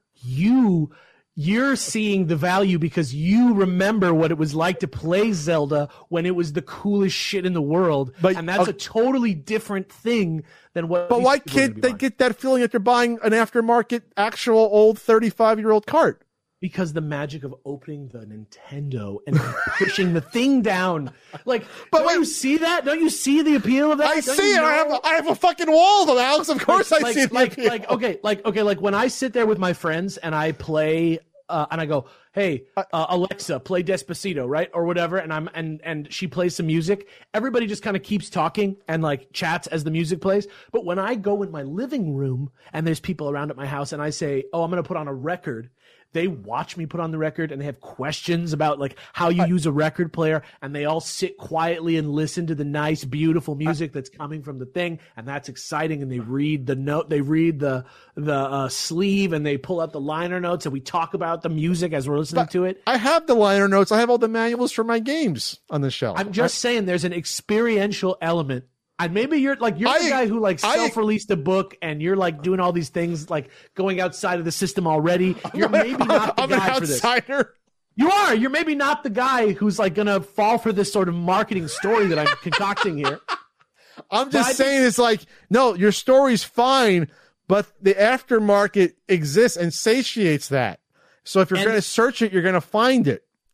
Yeah, that's my point. It's the same thing. It's the same thing when Dungeons and Dragons became mainstream, and everybody had to accept that even the basic people are going to be playing Dungeons and Dragons now, and that there's room for everybody. No, I'm just saying. I'm not gatekeeping. No, it's not gatekeeping. I'm just saying, no normie in the world is going to go to Retropalooza and not our norm.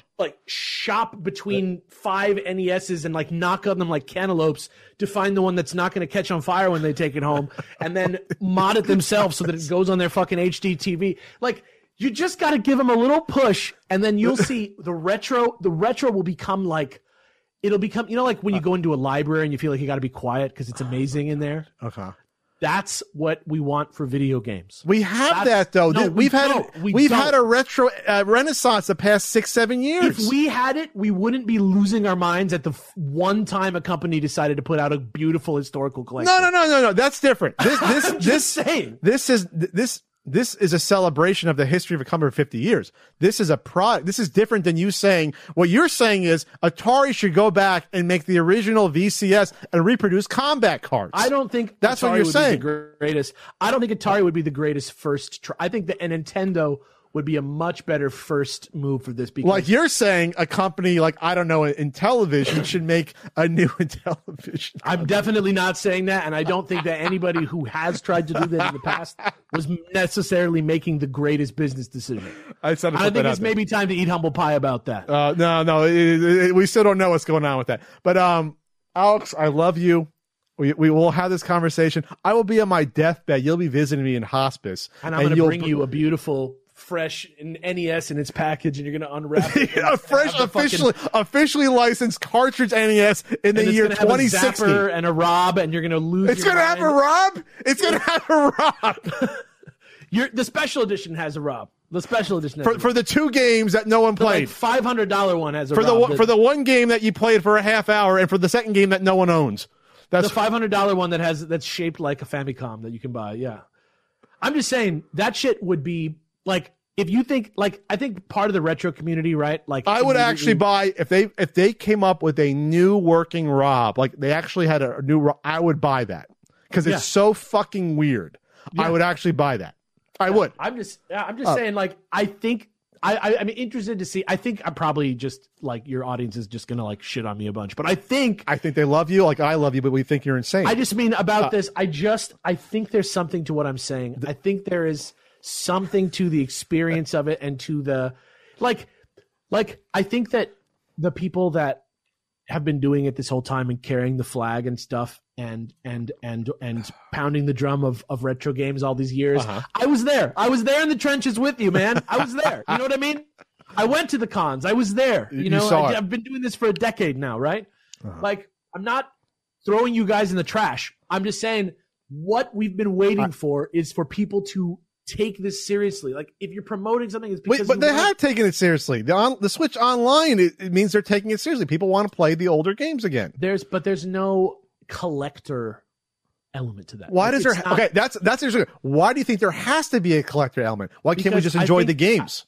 I think part of the reason that the used book and the used record trade works so well and is so enjoyable. What do you mean works so well? Nintendo makes more money than all the record stores and used bookstores in the world combined. What are you talking about? Yeah, but used books have been around for 5,000 years. Well, because books have been around forever. What do you mean? But that's what I'm saying. Like, they're still around. I'm just saying, like, the reason that these things are like things that will be around forever and not video games, which some people are still convinced are like a fad. Even though No. Games will be around forever. It's the newest entertainment medium. It'll be, well, you know, maybe. No, well, you know, like, who knows? But I'm just saying, like, right now we're finally passing the point where people are conflating video games with tech advancements all the time. I think we're starting to think about them as in that next step as a medium, as a cultural. That's because of the progress of innovation, which your argument goes in the face of, because it has nothing to do with innovation. It's rehashing old products that are 40 years old. There's a lot more commercials than there are criticism out there about video games in the marketplace. Like, there's still a lot more about the bottom line and like capitalism and selling the games right now than it is about Atari 50th anniversary collection and the type of thoughts that create something like that. And I'm just saying that releasing your old consoles and games is not a financially like unsound idea for Nintendo. Like, we all know that if they put this out, it would sell out before it was released. We know this. I would argue that it would have to be based upon the price, the audience, and what, because if they said $200 for a new old NES and they made 3 million of them, I don't know if it would sell out versus the NES Classic. And it plays all the games and it connects to your HD. I don't know if it. I know the size of the retro game market for this stuff. It's not big, Alex. I know, but I know you want to. I know you want to get into you want to bring in other people. There's a reason. There's a ceiling. There's a reason. There's a ceiling. Because there's no new Nintendos, dude. That's why. Not why there's a ceiling. Time marches on. People throw out old technology. You can, but okay, record players, right? But they play. But there has been something. Okay. That's your argument. But like, the music's the music. The music hasn't advanced that much. Why do people like record players? A lot of them think it's actually technically superior to CDs, the analog. But it's not. People argue it, though.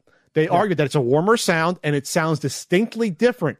However, here's the difference. It's magic, Pat. It's magic. It's the magic of the video. Moment, when video games progress in 10 years, they will look different than now versus 10 years ago. Music. Yeah.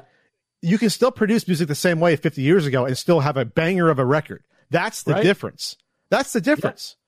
Yeah. And I think part of the reason for that is because we haven't been using record players. I mean, we have been using record players and we haven't been using Nintendos this whole time. Okay. And if we had been, and if you could put out a Nintendo game today, because there is a Nintendo on the market, that maybe more people would buy the damn game. So you're still saying we still would be playing Pong if we were still putting out an old console to play Pong on. That's what you're basically saying.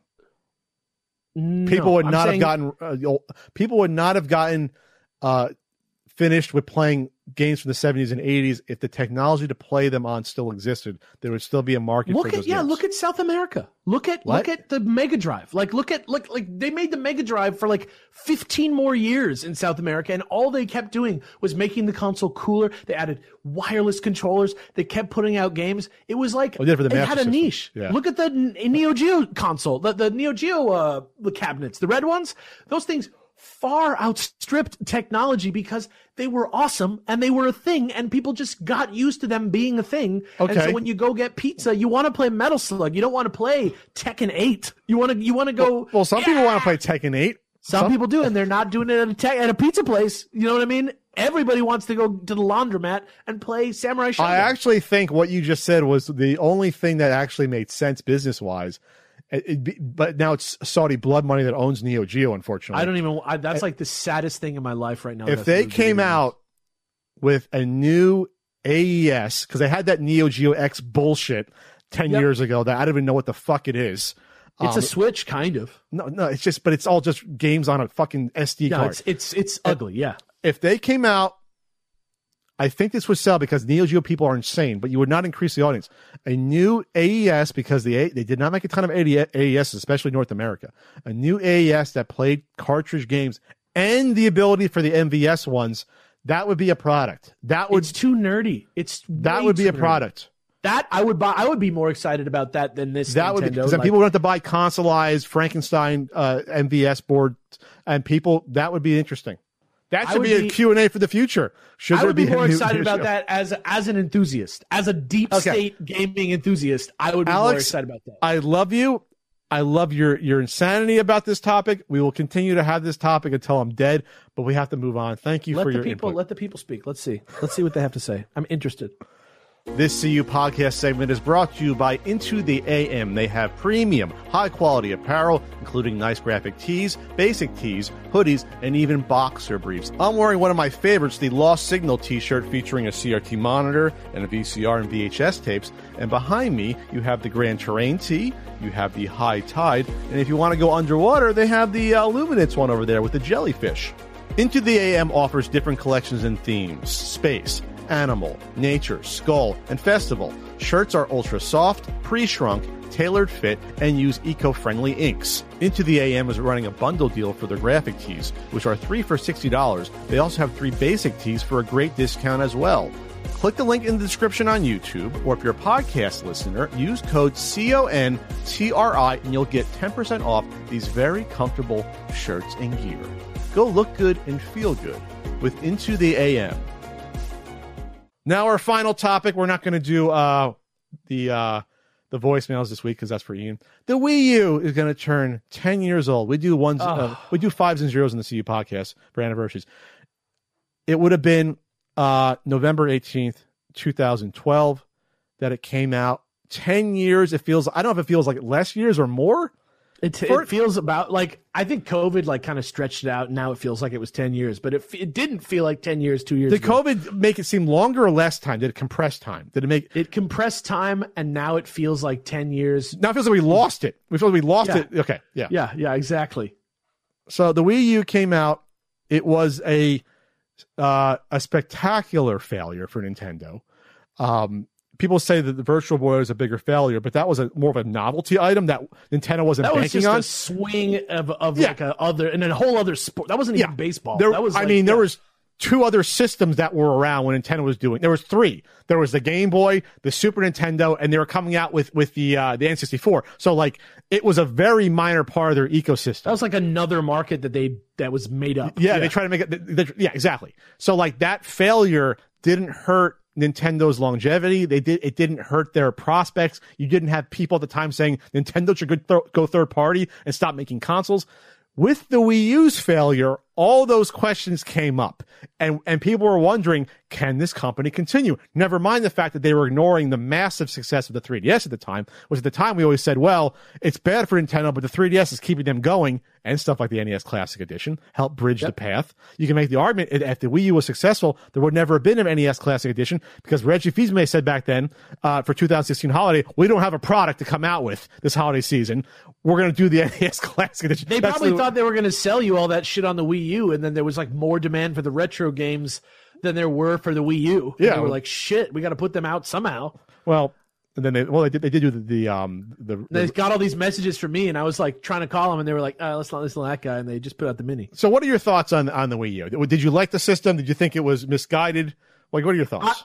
I think it's kind of both. Like, you cannot blame Nintendo for looking at what happened with the GameCube and then looking at the Wii, which is literally a GameCube but with interesting controls. Pretty much. Like I'm using the word literally. Sure, interesting controls, internet access. Yeah, but like not a far cry from a GameCube technologically. And suddenly, like literally, my grandma had one, which is like compared to the fucking like PS2, GameCube, Xbox. If my grandma bought an Xbox, I would be like, what the fuck are you doing, you crazy old lady? Like, but the fact that she bought a Wii U or a Wii, she was like, I want to like get moving. Like, you can understand why the follow-up to that system, Nintendo was like, this is not for gamers. This is like a family machine that's going to sit in your house like your blender or your microwave. Let's make the Super Wii. That's yeah. So you saw their logic with, wow, we sold over 100 Wiis. We weren't expecting that. There was a TV element. There was like Google Maps, all these weird things. And actually, I think everybody else thought that the Wii U was going to be just more of just keep the train rolling with Nintendo, because I believe that the Wii U and their weird strategy is the same reason why the Xbox One went the way that they originally did, where they were like, we're going to be in your living room and the only thing that you need is, because they thought that they were going to be competing with red hot Wii U that was trying to do the same thing, and they were going to outpace it. Like even the Halo and like Rabbids TV shows that never materialized that were going to be like part video game, I feel like they were there to lap the Wii U at its own game before they realized they didn't have to worry about that. I think the Wii U has excellent video games on it, just like every other Nintendo console that are made by Nintendo. Like, I think all the first-party games on it are just as excellent as any of the other ones. Obviously, some are not. Some are like not as good as others, but like every single one of them is like, even like I would say the biggest like failure related to why the Wii U failed was that Star Fox game that came out. Star Fox, where you like look at the screen and that you think was the biggest failure? I mean, it didn't help. Like in terms of like it, like nobody really liked it, and it was like really complicated for all the reasons that the Wii U was complicated.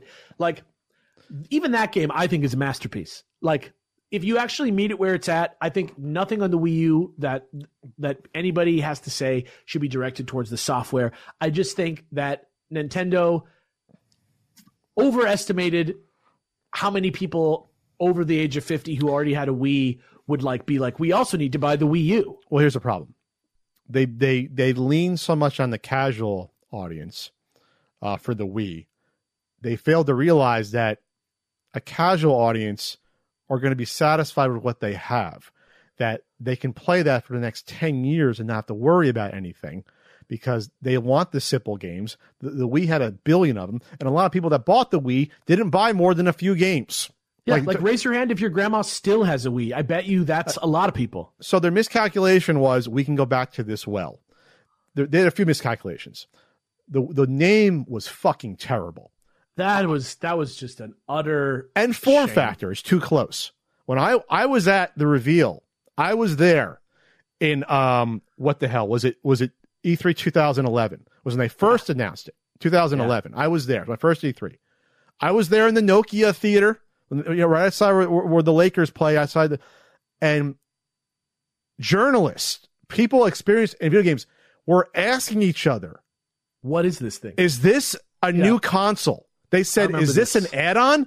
Is this a new console?" I kind of realized, okay, this is probably a new console because of the tablet thing, but people were not sure. I think they thought it was the tablet, and that thing in the box. People didn't know, and that's the point. They had to come out within a couple of days of E3 and be like, "Oh no, this is a new console." So, if professional gamers and journalists aren't sure, the audience is screwed. They have no idea what you're trying to sell them anymore. Honestly, that was cleared. Honestly, I think that was cleared up after about 2 months of it being on the market. Like, I don't know, because Ian Luna said people would still come in and be like, "What is this?" That's so embarrassing. Yeah. The name was terrible. No, I'd never heard. This isn't like the PS3 or 4 where it's a different number. It's Wii and U. What the hell does that mean? It should have just been called the Wii 2. It should have been a whole totally different. They should never have showed it being a white console, because they always showed it being a white console, which was the crappy basic one that no one bought. The price was too much money. It was too much at $300 for the basic shitty 8 gig one. It was too much at $350. The Switch was never $350 until the OLED. Like, that shows you just what a bad value people thought it was at the time. Probably the launch game sucked. I disagree, but I am a huge video game hipster. I think that no one was wowed by Nintendo Land in the general Nintendo Land never caught on like I Wii thought Sports. It was gangbusters, but it was fine. Yeah, but it didn't catch on. Zombie U is a tech demo basically. a great game, but not a system seller by any means. It's a tech demo. That's like a budget game, yeah. So like they were counting on Nintendo Land, and that didn't hit. And I can't even tell you, was there like new Super Mario Brothers U on that? There was a Mario game, and it was a great game, but it was not a 3D game. It was like basically like a spiritual successor to Super. It was the one where you hold the little baby Yoshis that sing, and you have like Monty Mole and stuff. It was a great game. Launch titles. So they put the deluxe version on Switch. Yeah, new Super Mario Brothers U, Zombie U, Batman Arkham City that was already out for like a year. Ninja Gaiden, I think. Too, Assassin's Creed 3 was an early title. A crappy Call of Duty Black Ops 2. Scribblenauts Unlimited. Like you're not talking like people are going to run out and buy these games. There was a decent amount. There was 23. Okay, I thought there was like 10 or 12. So there's more than I thought. Sing Party, Epic Mickey 2. That was a good game too. Wipeout 3, Just Dance 4. Wipeout? So ESPN Sports Connection. Tekken Tag Tournament 2. So these aren't a lot of exclusives besides the first party ones. You have inferior ports that were on other consoles like Black Ops 2. And so it was not long for this world. And then EA pulls out a few months in when they promised full third-party support. They said, well, this isn't selling at all. They stopped, and that was the death knell. It was dead 6 months in. Ubisoft was the other one that really hurt when they pulled out because it was dead. There was the Rayman game that was supposed to be only on Wii U, and then they were like, no. And yeah, it was crazy. And you can get one anywhere. The scalpers took a huge hit. I thought it was hysterical because they tried to scalp it like the Wii back in 2006 and even 7. Right. You couldn't get a brand new Wii for over a year when it came out. Over a year. Wii was sold out for like 2 days, and then that was it. The Wii U was like going on eBay and laughing at people trying to get $500 for it. Yeah. And you're like, oh no, you're going to be returning that. You're going to be returning that console. So it also came out in a weird time where smartphones were just starting to take over more. 2012. Not everyone had them, but people were getting adjusted to iPhone. Pretty much every young person had one in 2012 by then, which was really another, like the iPad bodied the Wii U. That's the thing, though. They were trying to do. They came out with a console that should have been mobile but wasn't, and so they didn't connect the dots. Obviously, the Switch, the Wii U, walked so the Switch could run. We know that now. But they didn't realize that, hey, you have mobile concepts on this. You can walk around your house and play on it as long as you're in the Bluetooth range. But they didn't realize I was that son of a bitch all the time. But they didn't realize that was not enough of a selling point versus going outside your house or taking it somewhere. That's why people had a 3DS. So they didn't realize they were trying to cannibalize. They were trying to like impose on another market, a mobile market, but it wasn't powerful enough at the same time. So it was a weird combination of not enough. Almost no third-party games that people cared about. People were, I think, consumers were confused even years into it. I think it was overpriced for what it was. It's also sort of their PS4, right? Like it's not. It was like supposed to be toe to toe with some stuff that lapped it. Sure, you did get full HD for the first time, so that was. That was the thing that was weird was they were benchmarking it and releasing it with games that were like on the previous gen that had been out for like 5 years. Sure. The Wii didn't really compete in that way. They weren't like trying to have the same games. I think that was another big problem. Yes, I thought it would be a success at the time just because I was like, there's some interesting stuff you can do with the second screen. There's some really interesting stuff. They never did that, though, and it was almost like I was overthinking the couch co-op would have been bigger than what it was. But it was great for Nintendo DS ports, and also I will say that there was a glorious time for like 5 months where... What were the 5 months? When I was playing Mario Kart 8 for 5 months, what was it? Yeah, like exactly. Like there was like a great period for like 5 months where you could NES be the only Remix. one... NES Remix, there you go. You could be the only person in your friend group who had the Wii U, and everybody would come over and you'd play Nintendo Land maybe like 2 times before everybody got over it. Like before everybody was like not wowed by the novelty of playing hide and seek with like a different thing happening here and a different thing happening here. Like they were right. Like it was a great idea for party gaming. It just... Like once you get over the, it's like trying to play BioShock twice. Like you're not going to get the like impact of it every time that you play it. It's the same thing with the Wii U. Yeah, it's cool that you're running in a maze, but there's 5 fucking mazes. Like how long till we just master this? You know what I mean? How long can we play Nintendo Land? I think I had Nintendo Land. I had obviously the NES Remix pack because it's NES. That's a great game too for if you love the NEX. I always buy the WarioWare games because they're always unique and kitschy. I had that. I had Mario Kart 8, and now I'm running out of games I actually had on the Wii U. I think I had like Tank. It was a great one. What was that? The Devil's Third or something? Oh, the one that they try to scalp, and then they made more of them because they realized, hey, we can still make these games.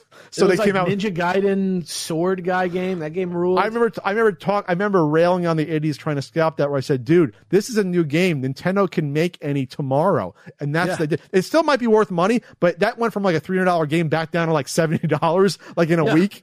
Yeah, really quick.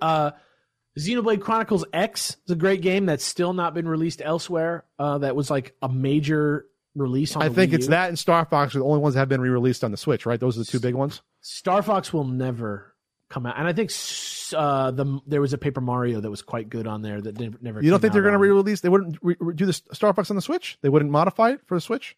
You had to fly on one screen while looking out the window of your gun on the gamepad. Like, it's almost impossible to play that game not on a Wii U. You need two screens. Split screen it on the screen. Split screen it. That would be because you have to hold. Like I don't know. I don't think that people would buy that. I don't think people would buy that. You don't think they would do it? Nobody likes that game. Nobody had me and Gerard. I think are the only two people in the world who have like loved that. Game. Now I'm going to call you out. What was that one called? Star Fox. Star Fox. Wii U failure. What? Wii U failure. That was the name of it. Star Fox. It's a platinum game. Zero. Star Fox Fox Zero. Let's see what it got on Wikipedia. Like, what is the Metacritic on that? 7 out of 10? 8 out of 10? That's not bad. I don't think anybody today has anything nice to say. Metacritic gave it 69. Nice. So it's 7 out of 10 is not bad. Yeah. I would be interested though in Playdate on that game. I cannot imagine that people like that game that much. Okay, I always said like it'd be because there has not been a Star Fox on Switch. I said there has to be a Star Fox on the Switch. Why not just repurpose this one at least? Do that. They should just put out Star Fox 64, the 3DS version. Like, that was great. There you go. You can do that. Or just put out a new Star Fox. What the hell's going on? There's a lot of weird things that happened. The technology was rapidly changing at the time. I love the apps. The marketing sucked on it. The 3DS was still going strong for another 3-4 years on top of that. And people did not want a non-mobile console. They're like, no, what's the point of this thing? Especially for the price, $350. The market just wasn't there. Like, nobody wanted any of the new stuff. No. The fact that you could use the Wii controllers, that was like, uh-oh. You thought that was uh-oh versus like a quality thing? It was like, oh, we got to go back to the well on this? Honestly, the closest thing I can think of to the Wii U, and it's so funny because they're seemingly not failures right now, are just the two current consoles. Like, there's no real discernible difference between a PS4 and a PS5 right now. Like, what can you do on a PS5 that you can't do on a PS4? Genuinely, play Demon's Souls. It's just an upgrade. We always said it was like kind of like the Vectrex, the Wii U, because it was like the games were so tied to the console, and you couldn't play them any other way because of the two screens. But they figured out a lot of them on the re-releases. Yeah, I just got to say though, like, it's so weird. Like, it's so weird that people criticize the Wii U for all these things that it did wrong, like not being distinguishable and not having any actual games on it that weren't already on other things. Mm-hmm. And here we are now. You can give some slack for COVID and the fact that all these supply chains were interrupted and development on games, yada, yada, yada. But it's been a few years now, and we're kind of inching our way back towards the light, I would say. And yet every big game, like Horizon, came out on PS4 and it runs great. Like, what's up with that? Like, why were we so mad at the Wii U what's the deal with the Wii U? Like, why, like, God of War Ragnarok is on PS4. Like, what's going on? What's up? Like, what the hell is happening? Just have the guys not look as realistic. That's all. Just downgrade the models. That's all. Because there's been no gameplay innovation. It's just been better graphics. Yeah, and you can actually play the Cyberpunk copy that you own if you have a PS5, I guess. Yeah, it'll actually run. It won't blow up your console. By the way, the new update for Cyberpunk looks great on PS5. Just throwing it out there. Just throwing it out there 2 years after release. This is a whole other conversation. It's been 2 or 3 years. That was pandemic. It was late 2020. It was 2 years. I'm going to just say, speaking about the Wii U turning 10, it's funny how we've changed our criteria for what a a game company should be doing for their consoles, because now the people with PS4s are like, don't forget about me, and like that's enough to like not have there be PS5 games, and yet people are buying PS5s. I have one right here. Well, it's already shifting though, because the article came out. Now we're changing subjects. That developers on Xbox say we don't want to support the S. It's an albatross around our necks because we don't want to have a crappy version of it anymore. Yeah, the PS4 is the albatross also. Like the PS4 is their S. But the S is really underpowered. I guess like really. It's better than a PS4, but not by much. It just has really good like onboard hardware for the like system to operate. Oh, okay. It's fine. Like, but it's not as it's nothing compared to the X. The X is like the finest video game console ever made. Like, it works perfect. The PS5 works perfect, but you're still playing the same games as your friend who hasn't bought a console in 7 years. So what's the point?